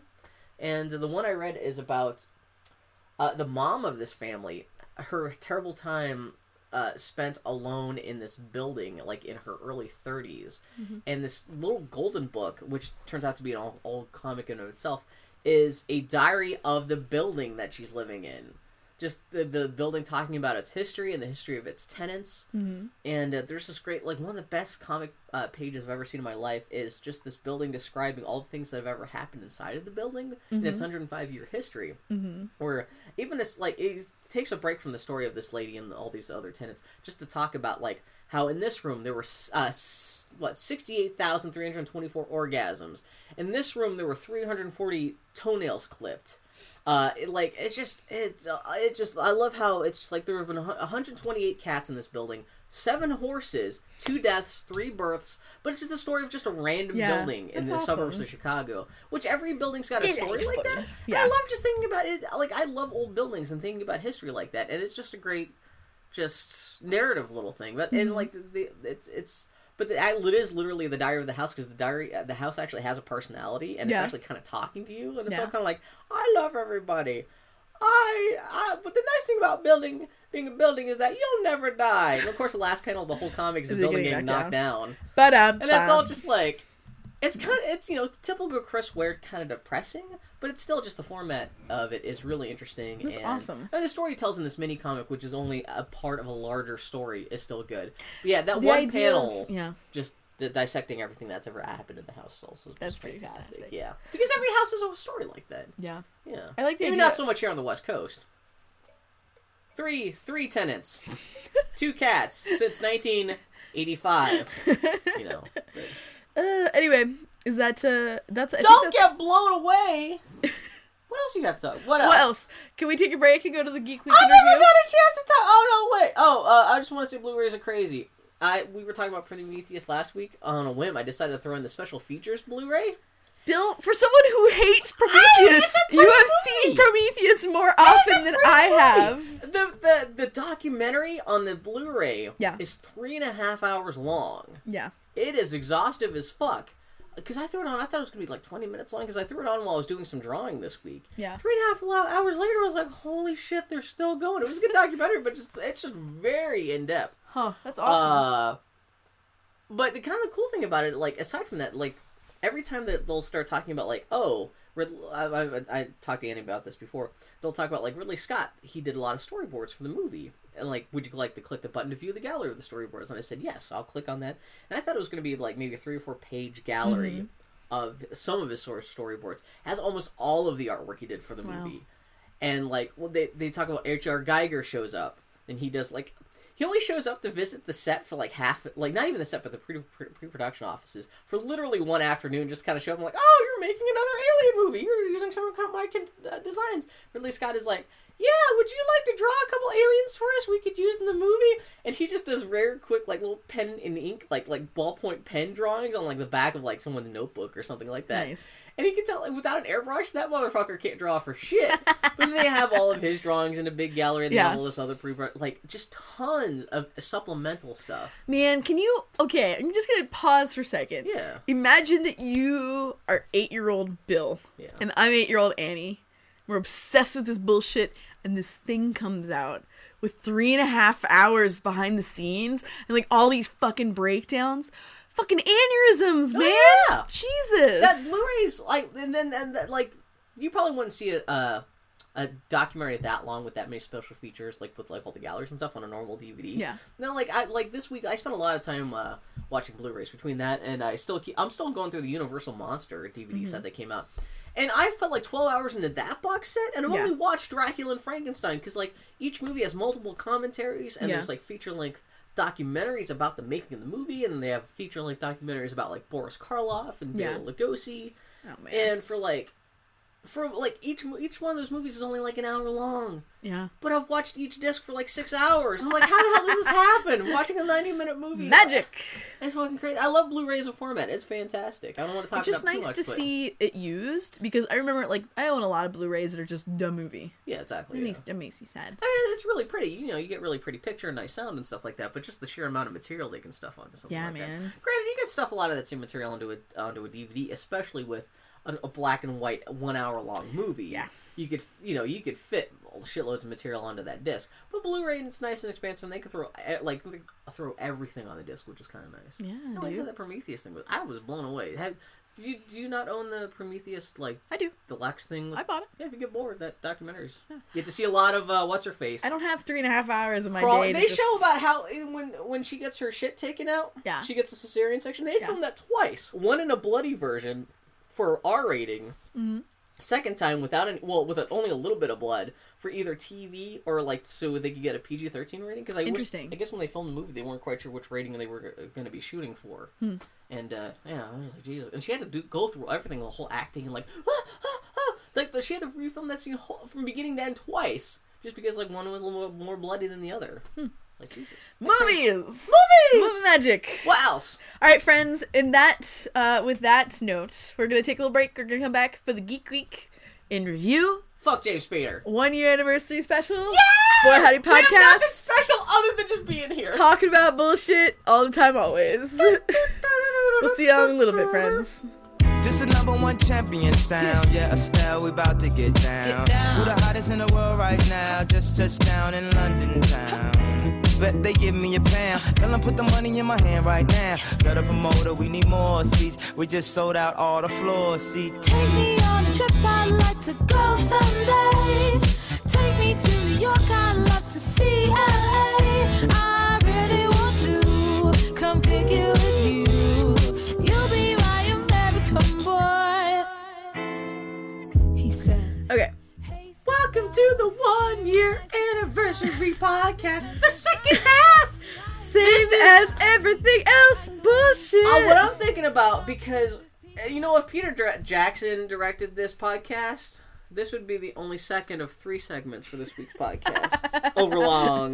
Long-winded, overblown. You cannot make any jokes about anyone else making overlong things. What? We have had 3-hour podcasts before. Did you hear that, like, the first Hobbit movie is going to be 2 hours and 44 minutes long? The first of 3 fucking Hobbit movies. Wait, there are going to be 3? Did you hear about that? I thought there were going to be 2. They filmed 2. 2 are done. And then last minute, he's like, you know what, we can stretch this out to 3. And he officially announced they're going back, like, this fall or next year or something, to go back and, like, I don't know if they're just making a 3rd movie on top of the 2 they already made, or if they're just going to take whatever they have and fill it out with extra stuff they'll film next year. So, like, I thought the first 2 were going to be The Hobbit, and then the other one is going to be about Gandalf. That's what I assumed. And it sounds like it's just going to be The Hobbit. Huh. Because, well, there's some material. Yeah, I mean, that would be a kind of cool thing if you filled in the gaps between The Hobbit and Lord of the Rings with a movie. Because that'd be cool, because it's all about, like, Gandalf and Strider trying to search for who's the little guy. the Ring, Gollum. Yeah. Which is kind of alluded to in the books, but never really fleshed out. You can do actually more of like an adventure movie about that. Yeah. Rather than Lord of the Rings. Oh, we're in Rivendell, pretentious. Oh. I love your jackass analysis. Yeah. Fuck the Lord of the Rings. Oh, Those movies are fine. It's just we Those don't need movies another are fine. 3-hour. Hey friends, it's time for What Else? What else? I'm officially We're done with What Else. This is What Else Part 2. We're gonna go into the Geek Week review. On the ongoing. Do I look hot? Jeez. Am I ready? Oh, stop it. And you know what? That thing of all the things I've totally done in my life probably disgusted you more was like lifting my man boob up. Well, it was just licking your own man tit. Yeah!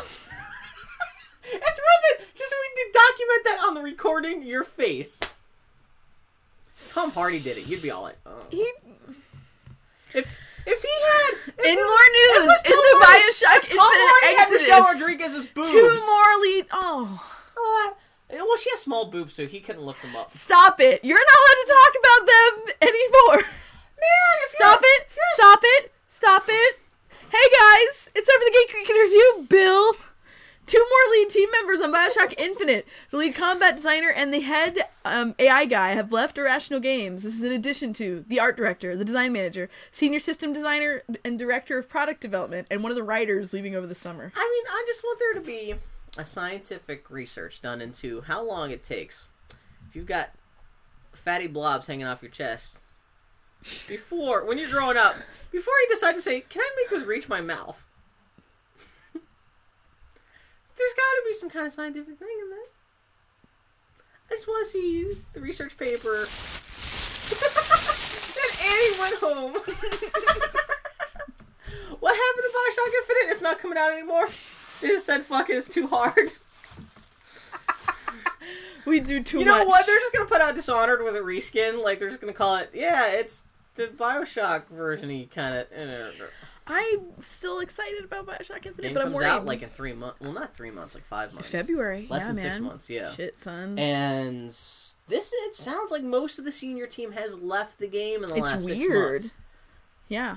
I've seen people try to spin it like, oh, this is what happens naturally towards the end of a project. You have people leaving because their contribution to the game gets wrapped up and they leave. But this is, within the last, like, just 2 or 3 months, you've had the art director, design manager, senior system designer, director of product development, and one of the writers. I can see one of the writers leaving if you've done all your writing contribution. Although if you're going to have DLC, you want to keep the writers around. Yeah. But this is shedding. Yeah. Like, when it was, like, the first 2 people who left, I was like, okay, well, maybe... No, something's going on over shit's there. going down, Unless the new people they brought in a couple months ago are bringing other people to replace these guys, and this is kind of natural, just the whole team is shit's turning going over. down. But something, I'm really curious to see if the final game is anything like the game they promised with that, like, was it 3 years ago they first announced the game? Yeah. Man. There's drama going on back there, bro. I'm gonna see when they first announced that, because I remember when they first announced that, they were like, this is a couple years off. Yeah. What's wrong? Carla's chatting with me. No, yeah, it's, shit's going down. Shit's going down bad. I don't know what's happening. Don't we know? Shit's going down. Do we have anyone who works on the front? If you're working on Bioshock Infinite right now, tweet us. You promise not to tell anyone. No, we'll only tell the 5 people. Yeah, seriously. If you want to bring out, like, if you want to be great if, like, we're breaking news and no one knows. No, seriously. We should put a tweet out now. If you guys want to talk to, like, really confidential 5 people on the internet right now, the Boy Howdy Podcast, Ustream, chat room is the place to do it. And we all just promise not to tell anyone what's really going on with Bioshock Infinite. You're pretty much guaranteed it's actually not going to get out on the internet. It's all for you, Carla. It's all for you. I'm trying to see when it was first, because, this game, granted to say, like, the game seemed ambitious enough. I could see why. Yeah, it was announced in August of 2010. Fuck. Yeah.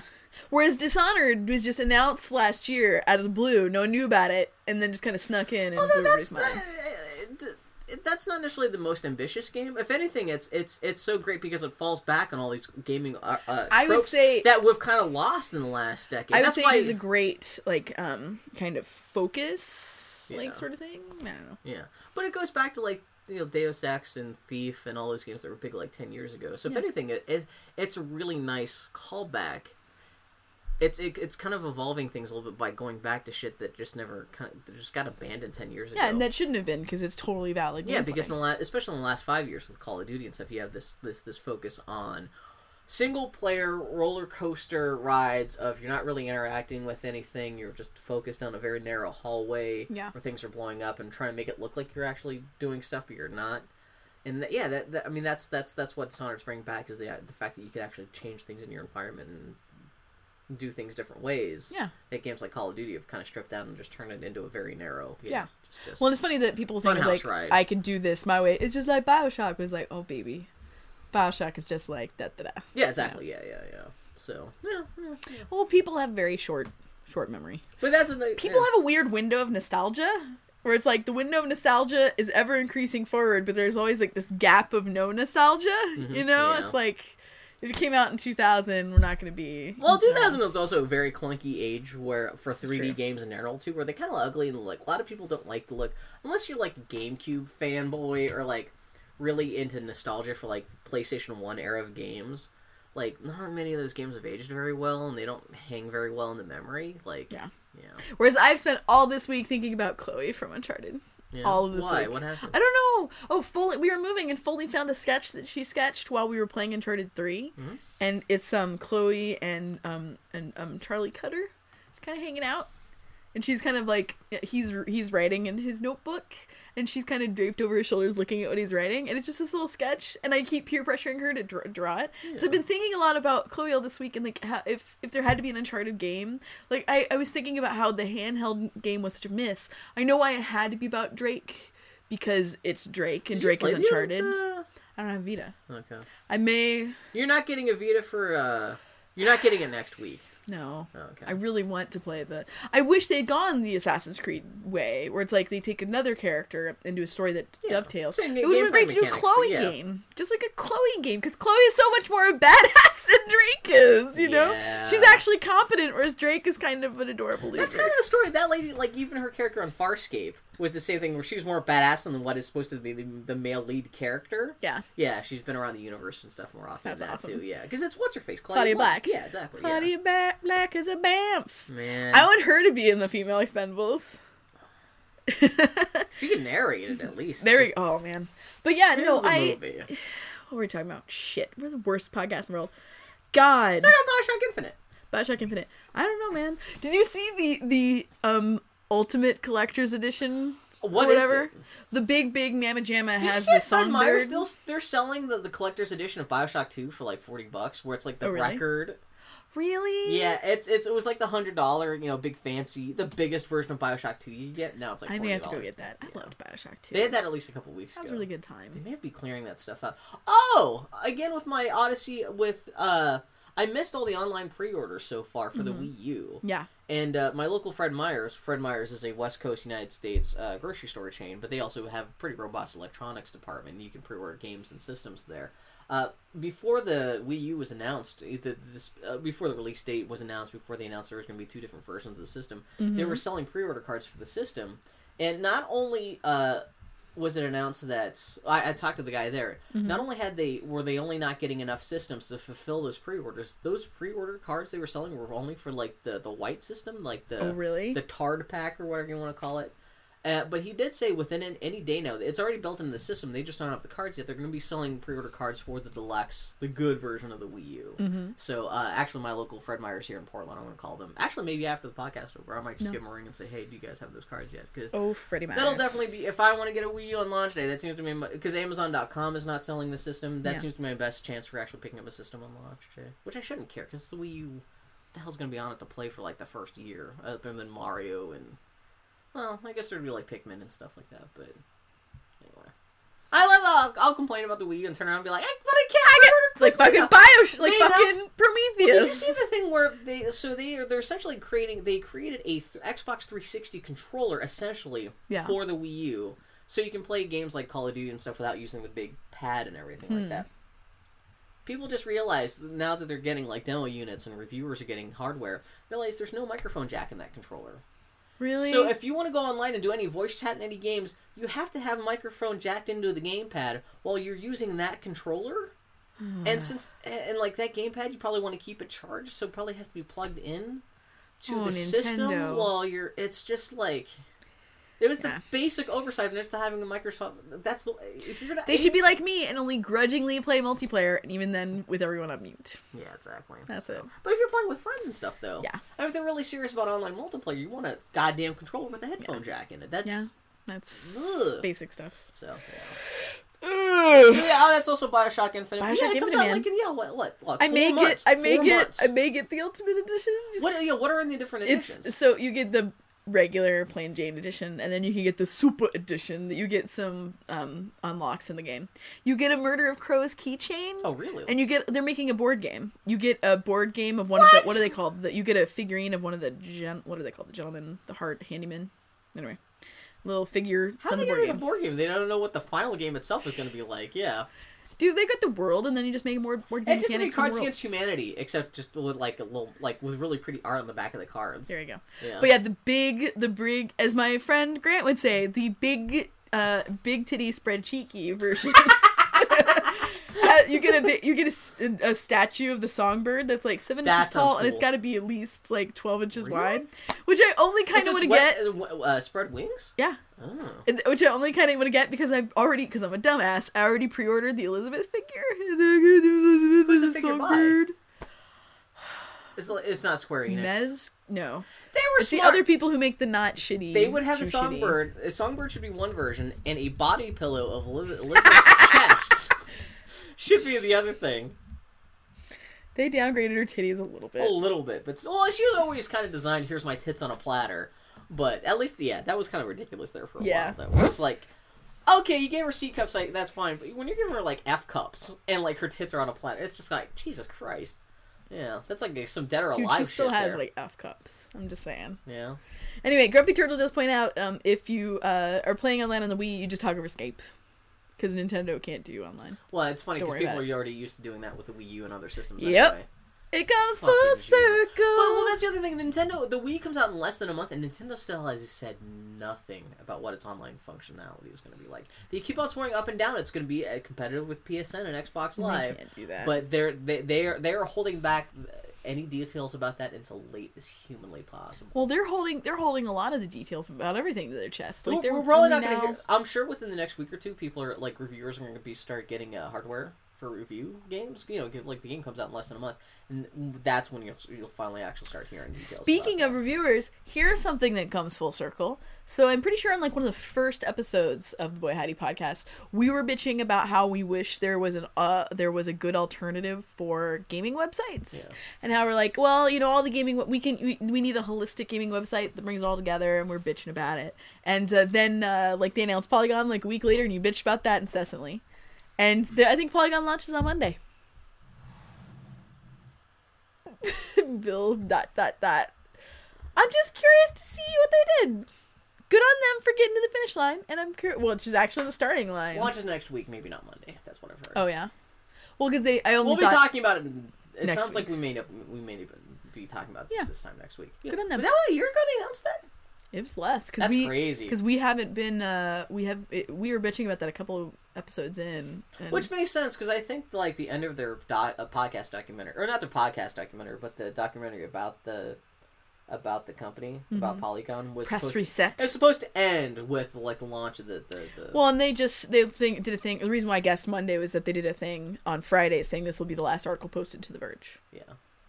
That's what I thought too. I thought it was going to be. I thought Polygon was going to live today, and then I heard a couple of rumblings today. Well, it's the weekend. A little bit later in the next week, but within the next week it'll be alive. Good on them, guys. Good luck. Yeah, I want it to be good. Yeah, Yeah. Because I just want I want to go and have a sandwich in one place and not have to go pick up that the would fixins. be nice. Because fuck Otaku. Like right now, for the last year, my news site has been a combination of Twitter, and I'll look up the details on NeoGAF.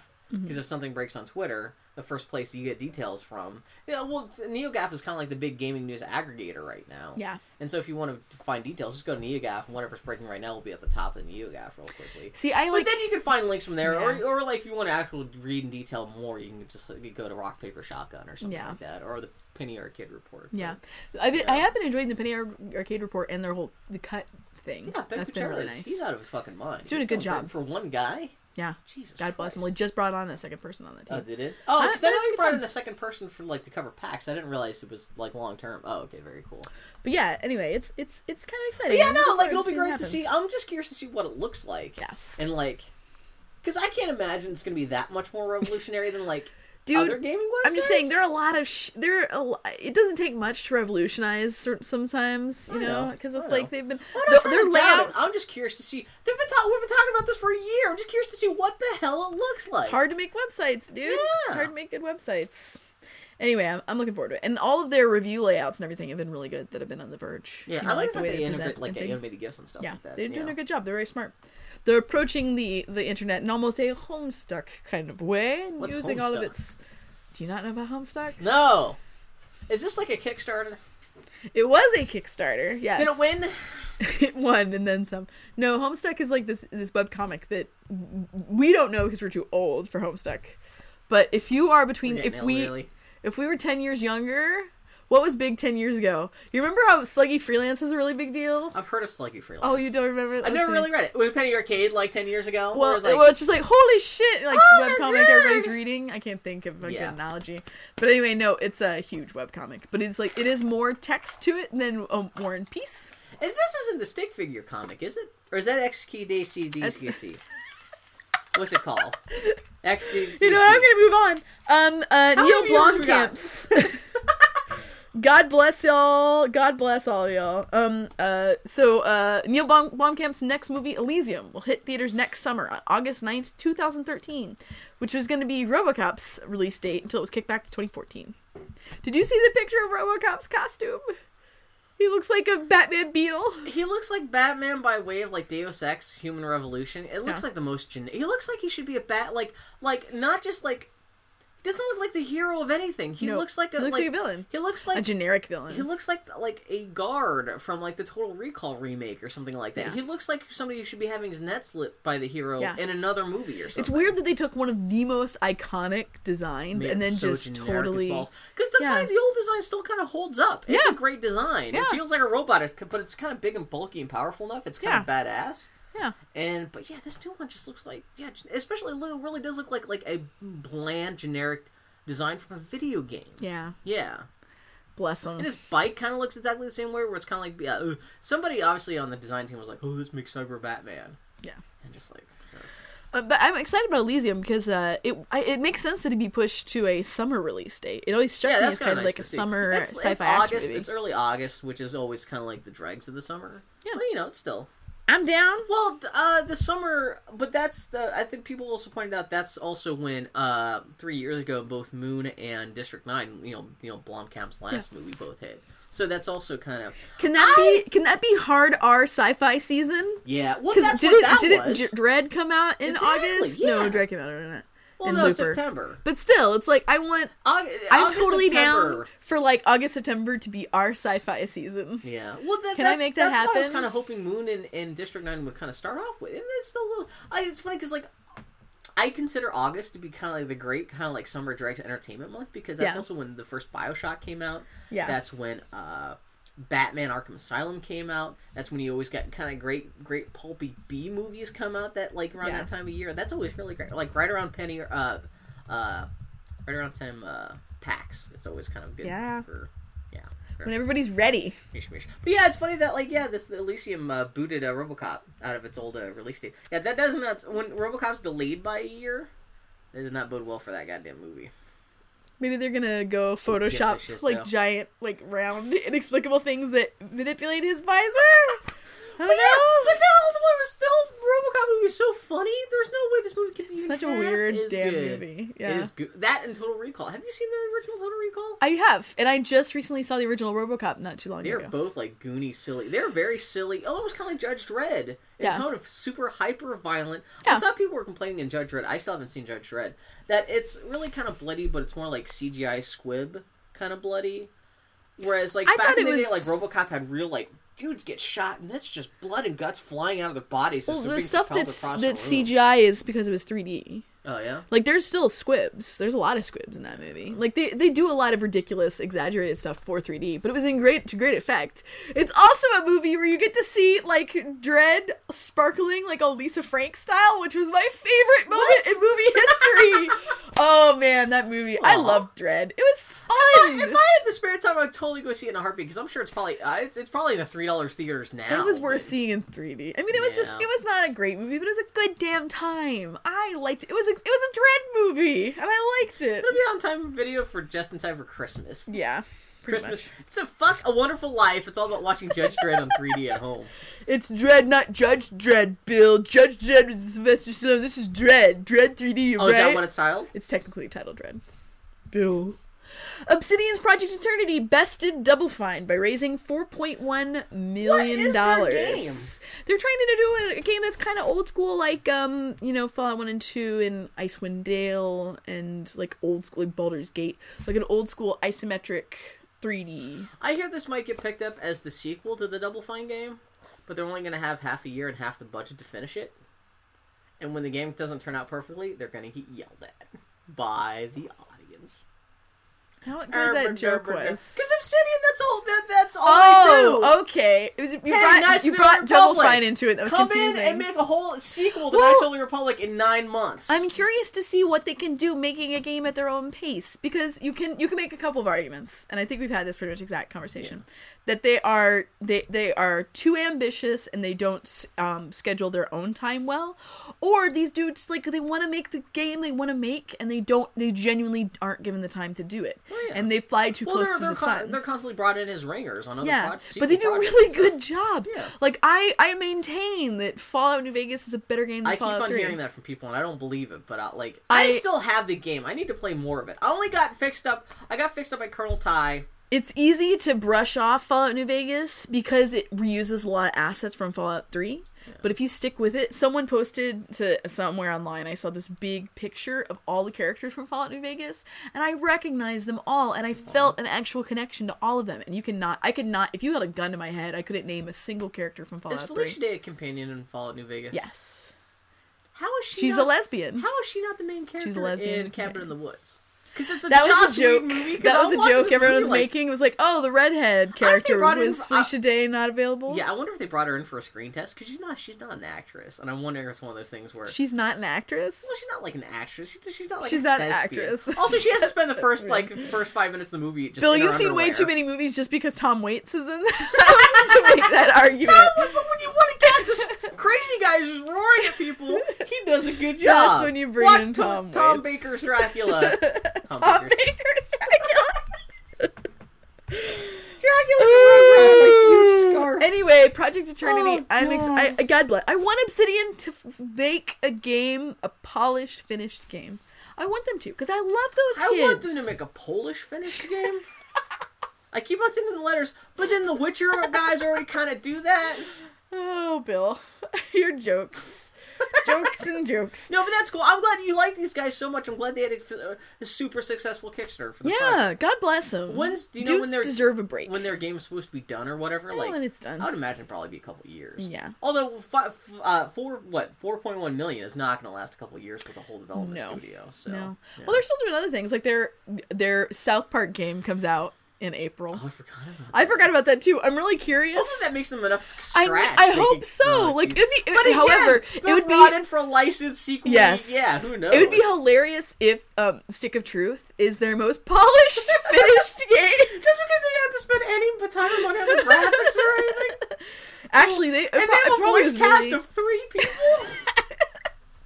Oh my Scientists have discovered an Earth-sized planet orbiting Alpha Centauri. Yeah, so that this makes us the closest planet to our solar system that's not in the solar system. Wow. Yeah. It's Earth-sized, too. That's crazy. So everyone's like, oh man, if it's Earth-sized, then it could support life. Until they pointed out, it's so close to the sun, it's so close to Alpha Centauri, it makes Mars look like Hoth. In that, like, you know, Mercury is the closest planet in our solar system to our sun. Yeah. But it's so close that it's scorched ball of rock. Nothing. I think that, like, the temperature on the surface of Mercury is like 200 degrees or something like that. This planet is like 2,000 degrees. Yeah. Like nothing. I'm surprised it's not like a molten glob of steel or metal or rock or just like floating in space. But yeah, it is cool they did find another planet. Yeah. It's just a little turd floating over. It's the burnt marshmallow flying over the sun. Speaking of ridiculous science things, did you watch Felix last week? What the hell's Felix? Did you watch Felix jump off of try to beat the free fall record? I saw the cat. The anime cat. Did you see I the did anime watch cat that. gif? Yes, Bill. I saw the anime gif of the cat jumping. You know, off. I had heard nothing about this happening until after it happened, and suddenly Twitter exploded with like, "Yay, Alex Baumgartner!" I'm like, "What the hell is Alex Baumgartner?" Well, see, and then I clicked on a link, and there was already someone had made within 5 minutes the gif of the animated cat jumping out of the.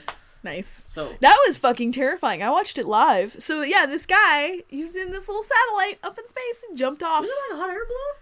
I did not watch. I have to admit, I did not watch any of the leading up. I genuinely tuned in to watch it. Yeah, it just cracks me up that Red Bull sponsored. You know, of course. That's the world we live in. That Red Bull sponsored this scientific thing. I will admit, I have never ever seen a live event that has made my heart stop like that. Because when that dude, he said, the last thing he says before he steps off is like, "All right, I'm coming home," and he just drops. And he just drops off. And there's a shot from above of him just falling. Yeah. See, I didn't see that. Oh, man. You ever seen the animated gif of the lady? She's going to go bungee jumping. And she kind of she kind of like starts to jump and then she changes her mind after she jumps. So she turns around and clings onto the railing. And the guy who's in charge of the bungee jumping like the guy who she paid to help her do this bungee jump, grabs her fingers and like wrenches them off the railing so she has to fall. They should have done that to him. Also, if he was that high up in orbit, what would be funny if he jumped off and then instead of falling down, he just floated off into space? Like, no, this guy rock. He was like 38 miles above the Earth. And it made me think of, okay, I cried for two reasons. One, it was amazing. Yeah. And seeing that man do that was just fucking, it did stop my heart. And two, I kept thinking of the opening of Mass Effect 2. With Shepard? With Shepard burning up in orbit. That's all I could think of the whole time. And it freaked me out. I was crying the whole time. Oh, they should have had him dressed up like Master Chief, because that's how at the beginning of Halo 3, Master Chief actually... He does a Halo jump? Yeah, exactly. Well, he falls from a alien spacecraft. He kind of does something similar. But yeah. the motherfucker... Because he gets to a certain point, he pops a parachute. Motherfucker landed on his feet. Where did he land? In the middle of pasture. Was this like in America, in England? Yeah. Or... America, motherfucker. Well, you're jumping that high. Yeah, I know.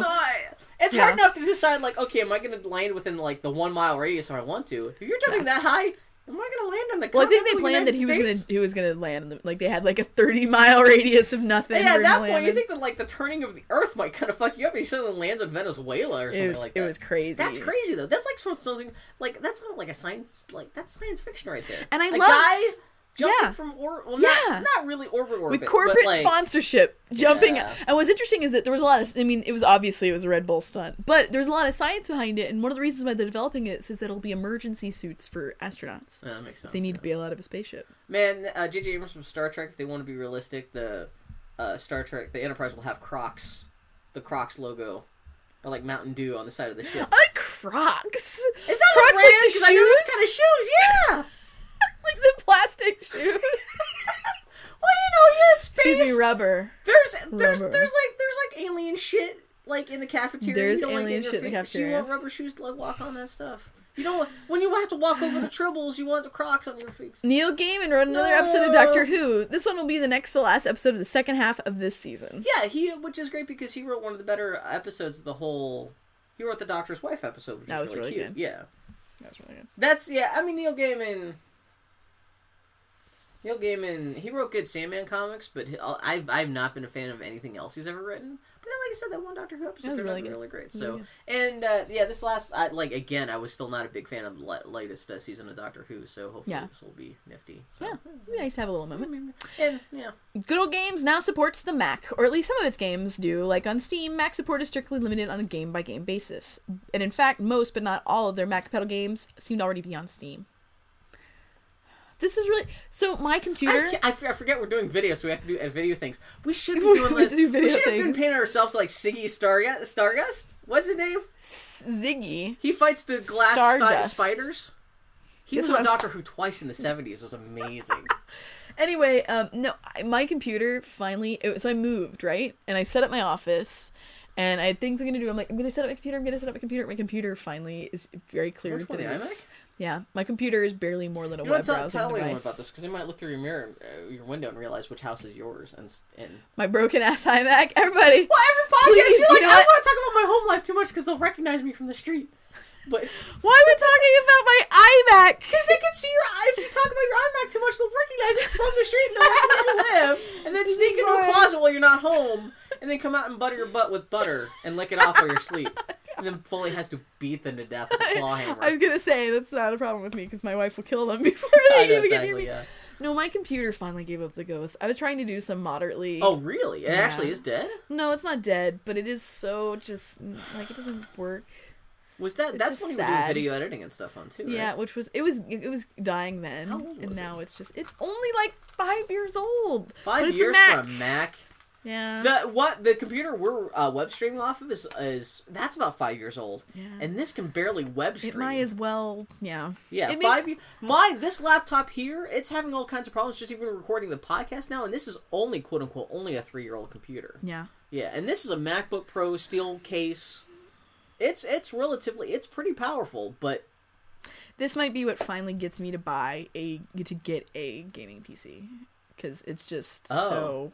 do you have to buy like video editing software for the PC and stuff like that? I don't know. A friend of mine is building for himself a dual boot thing, a Hackintosh this winter. Oh, really? I may actually throw him some money and have him build me one too. Why not? Who's going to be doing that? Chase. Okay.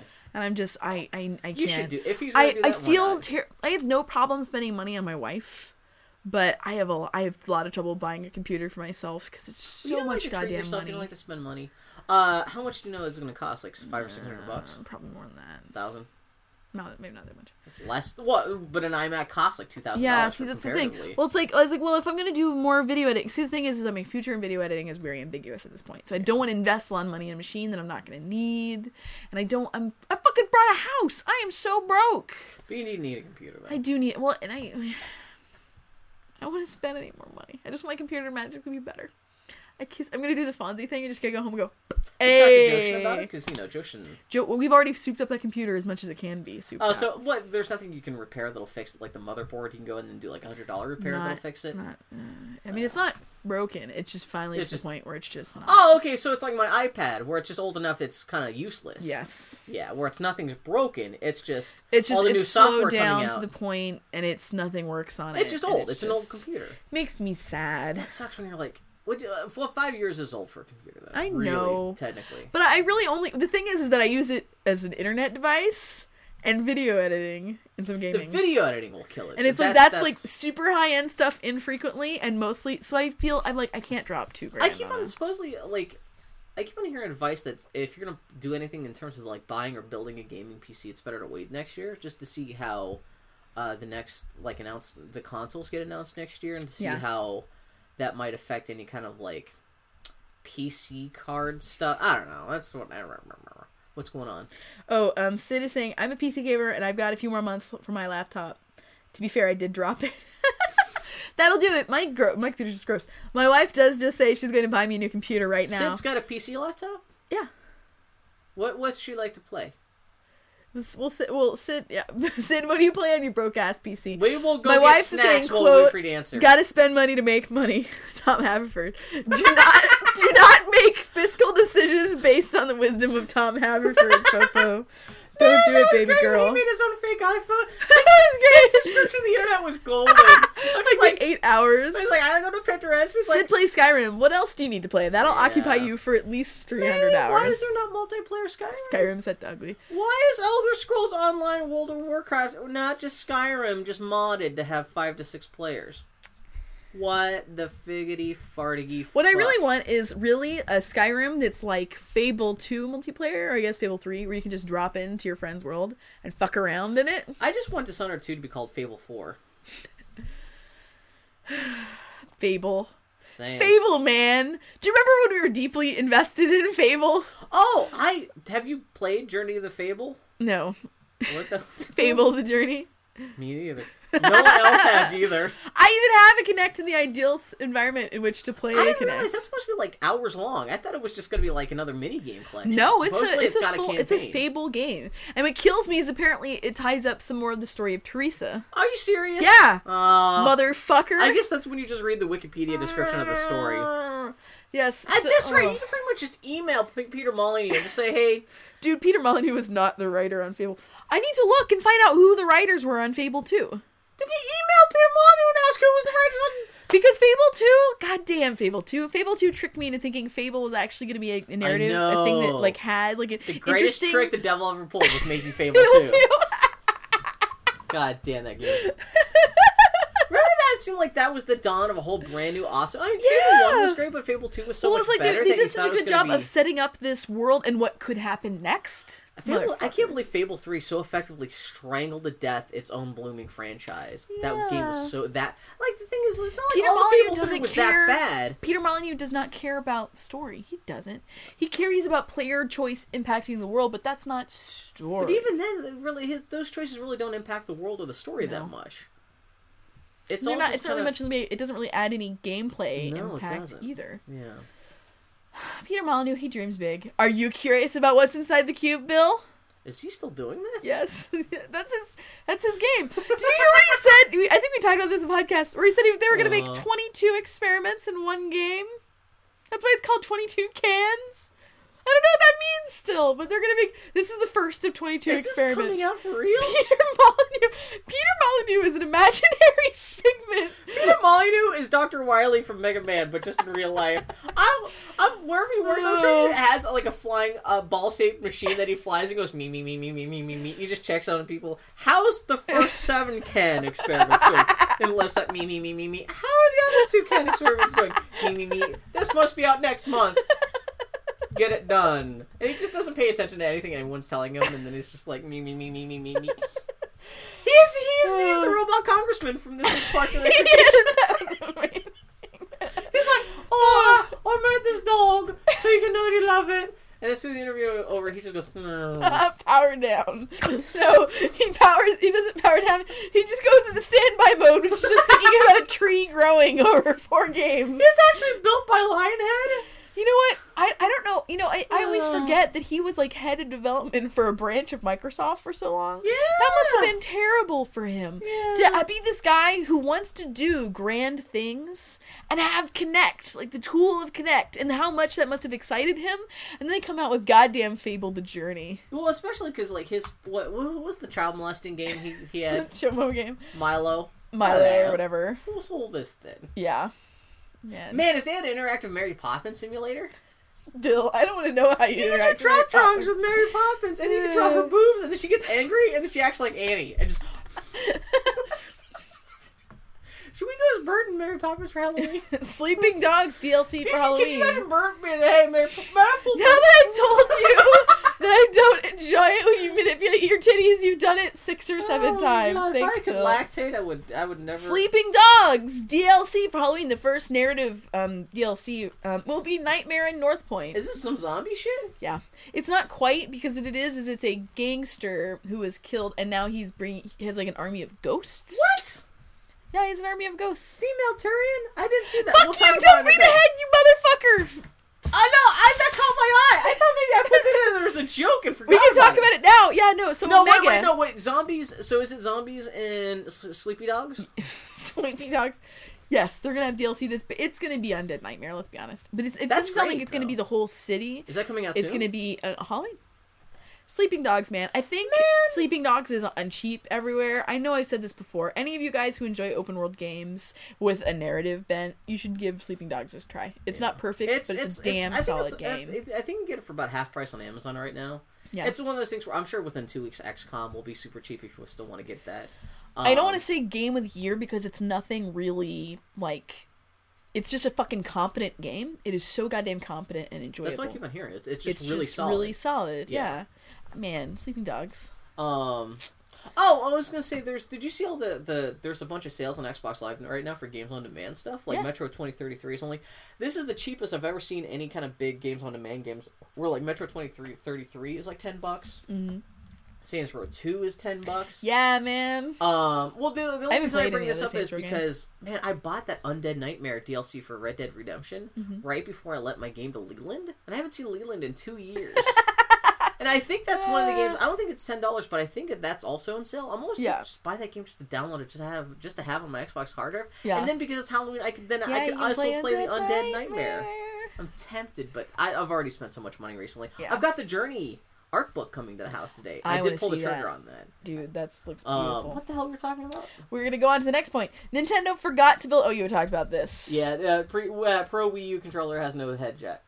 A lady named Shailene Woodley has been cast as Mary Jane in the next Spider-Man movie, which is a much bigger role to come in the third film, supposedly, which is fueling speculation that something bad will happen to Gwen Stacy in the next movie. Yeah, because if she's not going to be the main lady in the third movie, then what happened? Grumpy Turtle says that Saints Row 2 is better than Saints Row 3. That's what he's saying. I hear it's got, like, you could steal, like, a sewage truck and spray shit all over all the houses, which I'll play for, and it's only $10 on Xbox Live right now. My wife is also accurately pointing out that the combat is very enjoyable in Sleeping Dogs, and there's handsome Asian men with muscles and tattoos. But there's no Chinese language track, though, right? There's not. There's people speak Mandarin. It'd be fun to like have like almost like a Chow Yun Fat movie that you could play. Well, there was a game they actually came out that was John Woo's Stranglehold, which sounds like it was a precursor to Sleeping Dogs, which I actually do have. I bought it for $5 from GameStop. But it is like you run around shooting and stuff. But it's very linear and it's not open world. Grumpy Turtle is confused because we were talking about Saints Row and now we're talking about Sleeping Dogs again. Sorry, Grumpy Turtle. No, yeah, I get. How is Saints Row 2 better than Saints Row the Third? I liked Saints Row the Third because I actually really liked the narrative and Did you play as a golden fat black woman? I love that you could do that. So I was with a monster voice. I can't remember who said, but someone pointed out that the best solution to sexism in games is just to have the option of player choice when they make their character, and then your character can be whoever you want. Supposedly, the character creator or at least like the clothes and stuff. There's a lot more options in Saints Row 2. Supposedly in Saints Row 3, they really pared that back. I didn't feel any loss. Saints Row 3 is awesome. Exactly, Saints Row 3 is still. I was tempted to download it just for Grumpy Turtle's a huge fan. I know other people have been a huge fan too, but yeah. Saints Row 3 is so good. I saw the Saints Row 3 DLC is also half price. Man, I enjoyed. Terrible, dude. Actually, no. Which DLC was theirs was really really good. There was one that was really good. Genki Bowl stuff is just more Genki Bowl. Yeah, which the space one was kind of actually the space one I enjoyed, the gangsters in space, which confused me because there is a gangster in space level in the game. At first I thought I was playing the DLC. Yeah, it was really weird. Anyway, as Bill mentioned earlier, Mass Effect 3 will have a female Turian in Omega, Omega DLC. Oh, that's the Omega DLC. What is she doing? In the Omega DLC, apparently it takes place during the span of Mass Effect 3. Oh, you go to Omega. Cut out to do the yeah. But you get to meet a female Turian. This is notable. We have not met a female Turian in the Mass Effect games. I'm assuming it's going to be a Turian with more shapely breastplates. That's going to be disappointing, and that is going to be what it is. Turians have showed up in the comics. Who do you get to hire to voice a female Turian? Michelle Rodriguez? Fucking Chloe. Dude, Claudia Black! Well, Claudia Black does a lot of voice work in the Mass Effect games already. Gives a shit. I don't care. Yeah, I need more voice work Claudia for her. Black. Yeah. Boom, done. Michelle Rodriguez would be too like, hey, I'm a Turian. Bill, don't you sag on my girlfriend. She's done voice work for some games, right? I think she was in the first Halo game, I think. Was she? Yeah. The Halo games have a history of having like David Dude, Cross I would want Emma Stone one. To be female Turian. Let's be honest. Hello there. She was Sigourney Weaver. Yeah, I could see that. That'd be awesome, actually. That'd be awesome. Fox is trying to make a live-action family circus movie. Really? The opening credits has to be Billy running around the neighborhood, leaving a dotted trail behind. Right? If it's not, it's a fucking. It's the only reason to make that movie. It'll be Malcolm in the Middle, but not funny and serious and self-pretentious and about Jesus. I was gonna say, Bill, we are by definition not the audience for Family Circus in any way, shape, or form. Whatever money puts money into Bill Keene's pocket, which also then puts money into Glenn Keene's pocket, so he could go back to animating Disney movies. What the hell's Glenn Keane doing? They never answered what happened. Yeah, because he kind of retired, didn't he? For people who don't know, Bill Keane, he's the guy who invented Family Guy.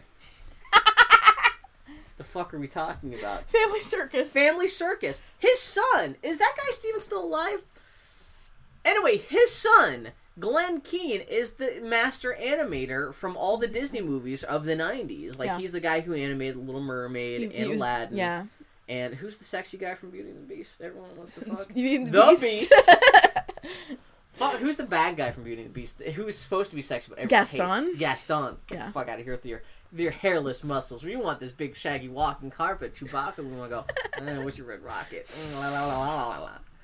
I just know lots of girls that have a boner for Beast, especially, but their boners got switched off the moment he turned into a real dude. Beast, when he's man Beast, is not attractive. What is the transformation scene? Because I've heard people make fun of the transformation scene where he's like, ah,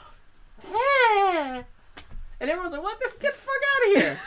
Where's the awesome guy? He's not attractive. He is more interesting as the Beast. It's like if Tom Waits turned into Hugh Grant. I don't know what that means. Back. I don't know what that means. Unless Hugh Grant. I think Hugh Grant was the first man you can think of at all. Kenneth Branagh. He's not. There's been a weak kerfuffle over at Cartoon View when Amid Amidi called out the Goon Kickstarter as technically being a violation of Kickstarter policy, that it's an open-ended project without a specific goal or tangible result that any of the backers will see.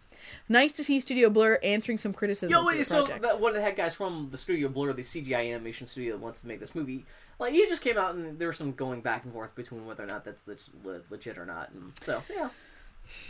Because technically, the way I always saw the spirit of Kickstarter is you want to support a thing happening. But this is the thing, like, there's no guarantee this is going to happen. There's no guarantee any Kickstarter thing is going to happen. This is to create a reel, right? But the fact that no one ever even gets to see this, unless they buy, like, a DVD if the movie ever gets made, and that's the story reel is made as part of the supplementary Kickstarter, features. You're not buying anything when you buy Kickstarter. But if you're, like, funding, like, a community garden, at least you're going to know that community garden, like, they'll put up pictures of here's the community garden, even if you don't get a chance to partake of it. You know, even projects that don't follow the pre-order campaign, at least there's some kind of, like, tangible thing. Oh, that got done.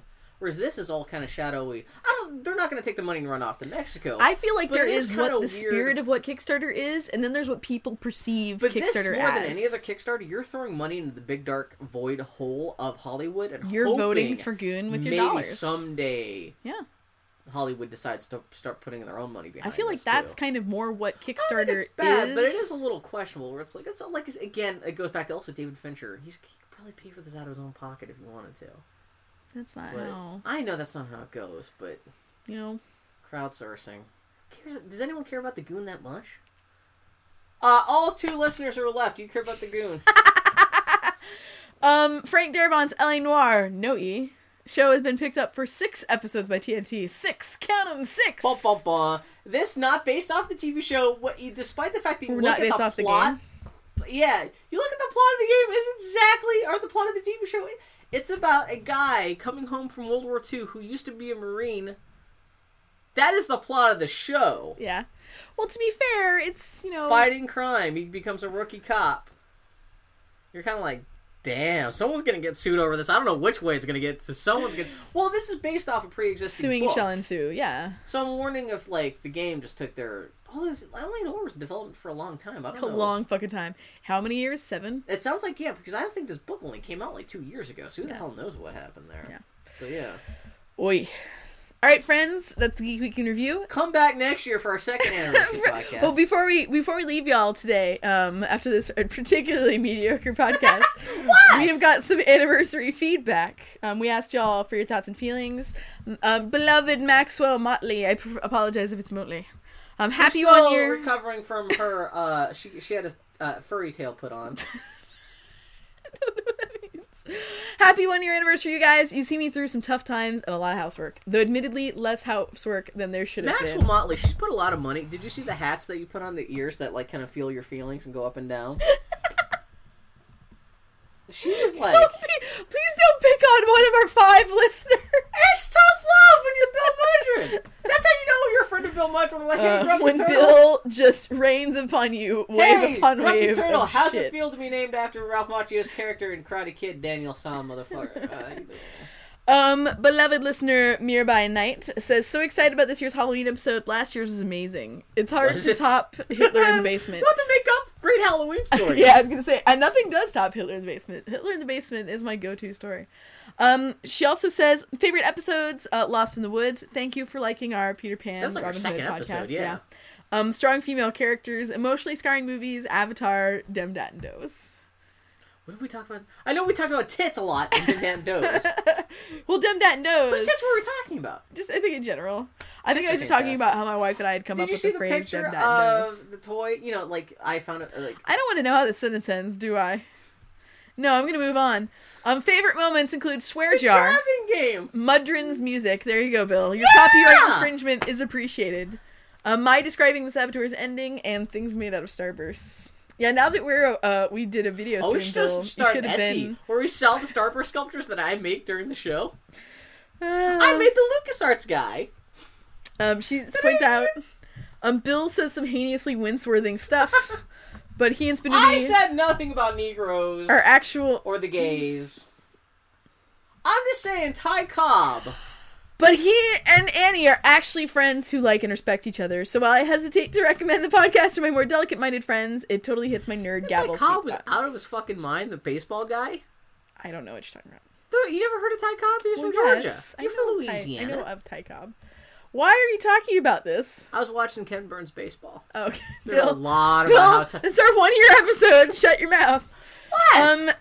Beloved friend, she Grumpy said Turtle. stuff. I'm just saying for the new people, for the 45 new people that are just clicking in for this live stream. Yeah, that's as much worthy as it is when Bill gets Did you old, say man. 45 or 425? Because 425. if one of these guests is me, the other one is Foley, and then it's Sid, Grumpy Turtle, So I and meant to Carla. say Nigras. Nice job getting to 100 episodes, Daniel. What's hilarious, one of the things that Grumpy Turtle asked, Grumpy Turtle sent us some questions. What's the most frustrated Annie's gotten with Bill over something in all the years you've known each other? Usually around that when Bill starts talking about the Nigras. Bill's joke, racism, Jesus Christ. I grew up in a white trash community. I'm not justifying racism. Your joke racism makes me uncomfortable every time, Bill. Anyway. Man, my grandfather. Man, I hope my grandfather's not Grumpy watching Turtle says his favorite moment has been pretty recent. It was when Annie got so pissed at Bill that she left in the middle of the podcast, and Bill kept going. My grandfather once. I was talking about. I have a friend who was vegetarian. Oh, I brought my friend over to visit my grandfather when I was growing up, and she was a vegetarian. And he said to her face, "What? He's some kind of Jew, or something like that? Was some kind of like." Dear Lord.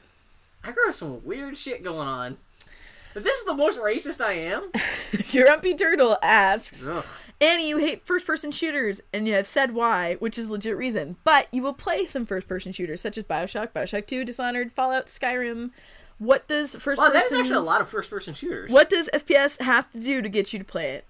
I have to really want to play a shooter. Like, really bad. I struggle with all first-person games, and always have, and probably always will, and it'll only get worse as time goes on. But, I have to really be motivated. Like, it took me, like, I'm so not very far in Dishonored because of my paranoia when I play first-person shooters. Yeah. Freaks me the fuck out. But if there's a compelling world or compelling characters or a compelling story, I'll do it. That's that lack of situational awareness freaks you out. It really does. Having your actually point of makes view me panic. out. Yeah. My life has been low level stressful lately, and I don't think about how stressed I am, how I just have like a base level of stress right now, until I play Dishonored and something happens and I fucking jump 3 feet in the air. Like, I was playing another game recently and something happened, and I got so scared I had to turn the computer off. You know in Dishonored you can knock people on their asses by if you slide into their feet? Really? Yeah, if you just run at them and... Will they sit full on their butts? They'll fall on their butts, which gives you a chance to jump up and just stab the shit out of them. It's actually a great way, like, if there's a whole crowd of guys, you just fucking bowling ball them. That's awesome. You just roll in them and knock them down, and then when they're still getting up, you just stab them in the back, because it's almost like a quick instant kill, because they're knocked down, they're taking, Grumpy Turtle also asks if I have any interest in playing Spec Ops: The Line. It seems like it'd be upper alley. Military third-person shooter, a widely regarded great story, and Nolan North. Is this the furry game? What game are you talking I thought about? Grumpy Turtle was asking us about there was a furry game that came out. Well, no, this was Dust and Elysian Tale. Oh. No, Spec Ops: The Line, I downloaded the demo and I was so unimpressed with the gameplay that I did not try it. But I keep hearing that the story is really, really good, so I am going to play it. Did you try the XCOM demo? I've downloaded it. I've not tried it yet. You can name your own dudes? Yeah, I've heard about this. That is super out. traumatic. Well, I guess you carry dudes, and as you complete missions, they upgrade. It's I didn't realize it's like an RTS game. I thought it was I thought it was kind of like Mass Effect game where like you do like third person shooting, but then like you do kind of like stat management after every round. But no, it really is like click this, point this guy here. Like it's pretty old school, but it seems pretty cool. I like the fact that you can name dudes. Yeah, I'm like, oh, that's kind of interesting. I'll buy that for $20 in a month. Have I died yet, Bill? Horribly. No. Yet. Oh man, another demo I played that was the Forza Horizon. Do you care about driving games at all? Bill, what narrative or story is there in a driving game? Back to the Future, or what's the Paradise? Burnout Paradise has the Back to the Future car. You can fly. That's all the narrative you need. It's a flying hover car. But no, Forza Horizon. You know, Forza games are kind of like a sim game, kind of like just the Gran Turismo games. Yeah. Forza Horizon, I guess, is their stab at like an arcadey. Oh yeah, kind of like. Well, see, that's the thing. I have enough tension for driving games for about a demo's span worth of content. But this game has a day-to-night cycle that's really pretty. That I was like, oh my god, this is like, I would just buy this game just for the day-to-night cycle, just like driving and watching the sunset, and then watching the sun back rise. That's all it took for me to go, oh, this is so beautiful, this is a great game. If you can upgrade your car that it has a heart button, that a beating heart shows up on your console and tells you the thoughts and feelings. You can put decals on your car so you can put like Princess Peach on it. That's almost like a story. Man, that beating heart. That's very cool. What other games would you put the beating heart into? What, like... I would actually really like that in Fallout. It would be impossible to do because that's way too much. Like that, too many places and all that shit.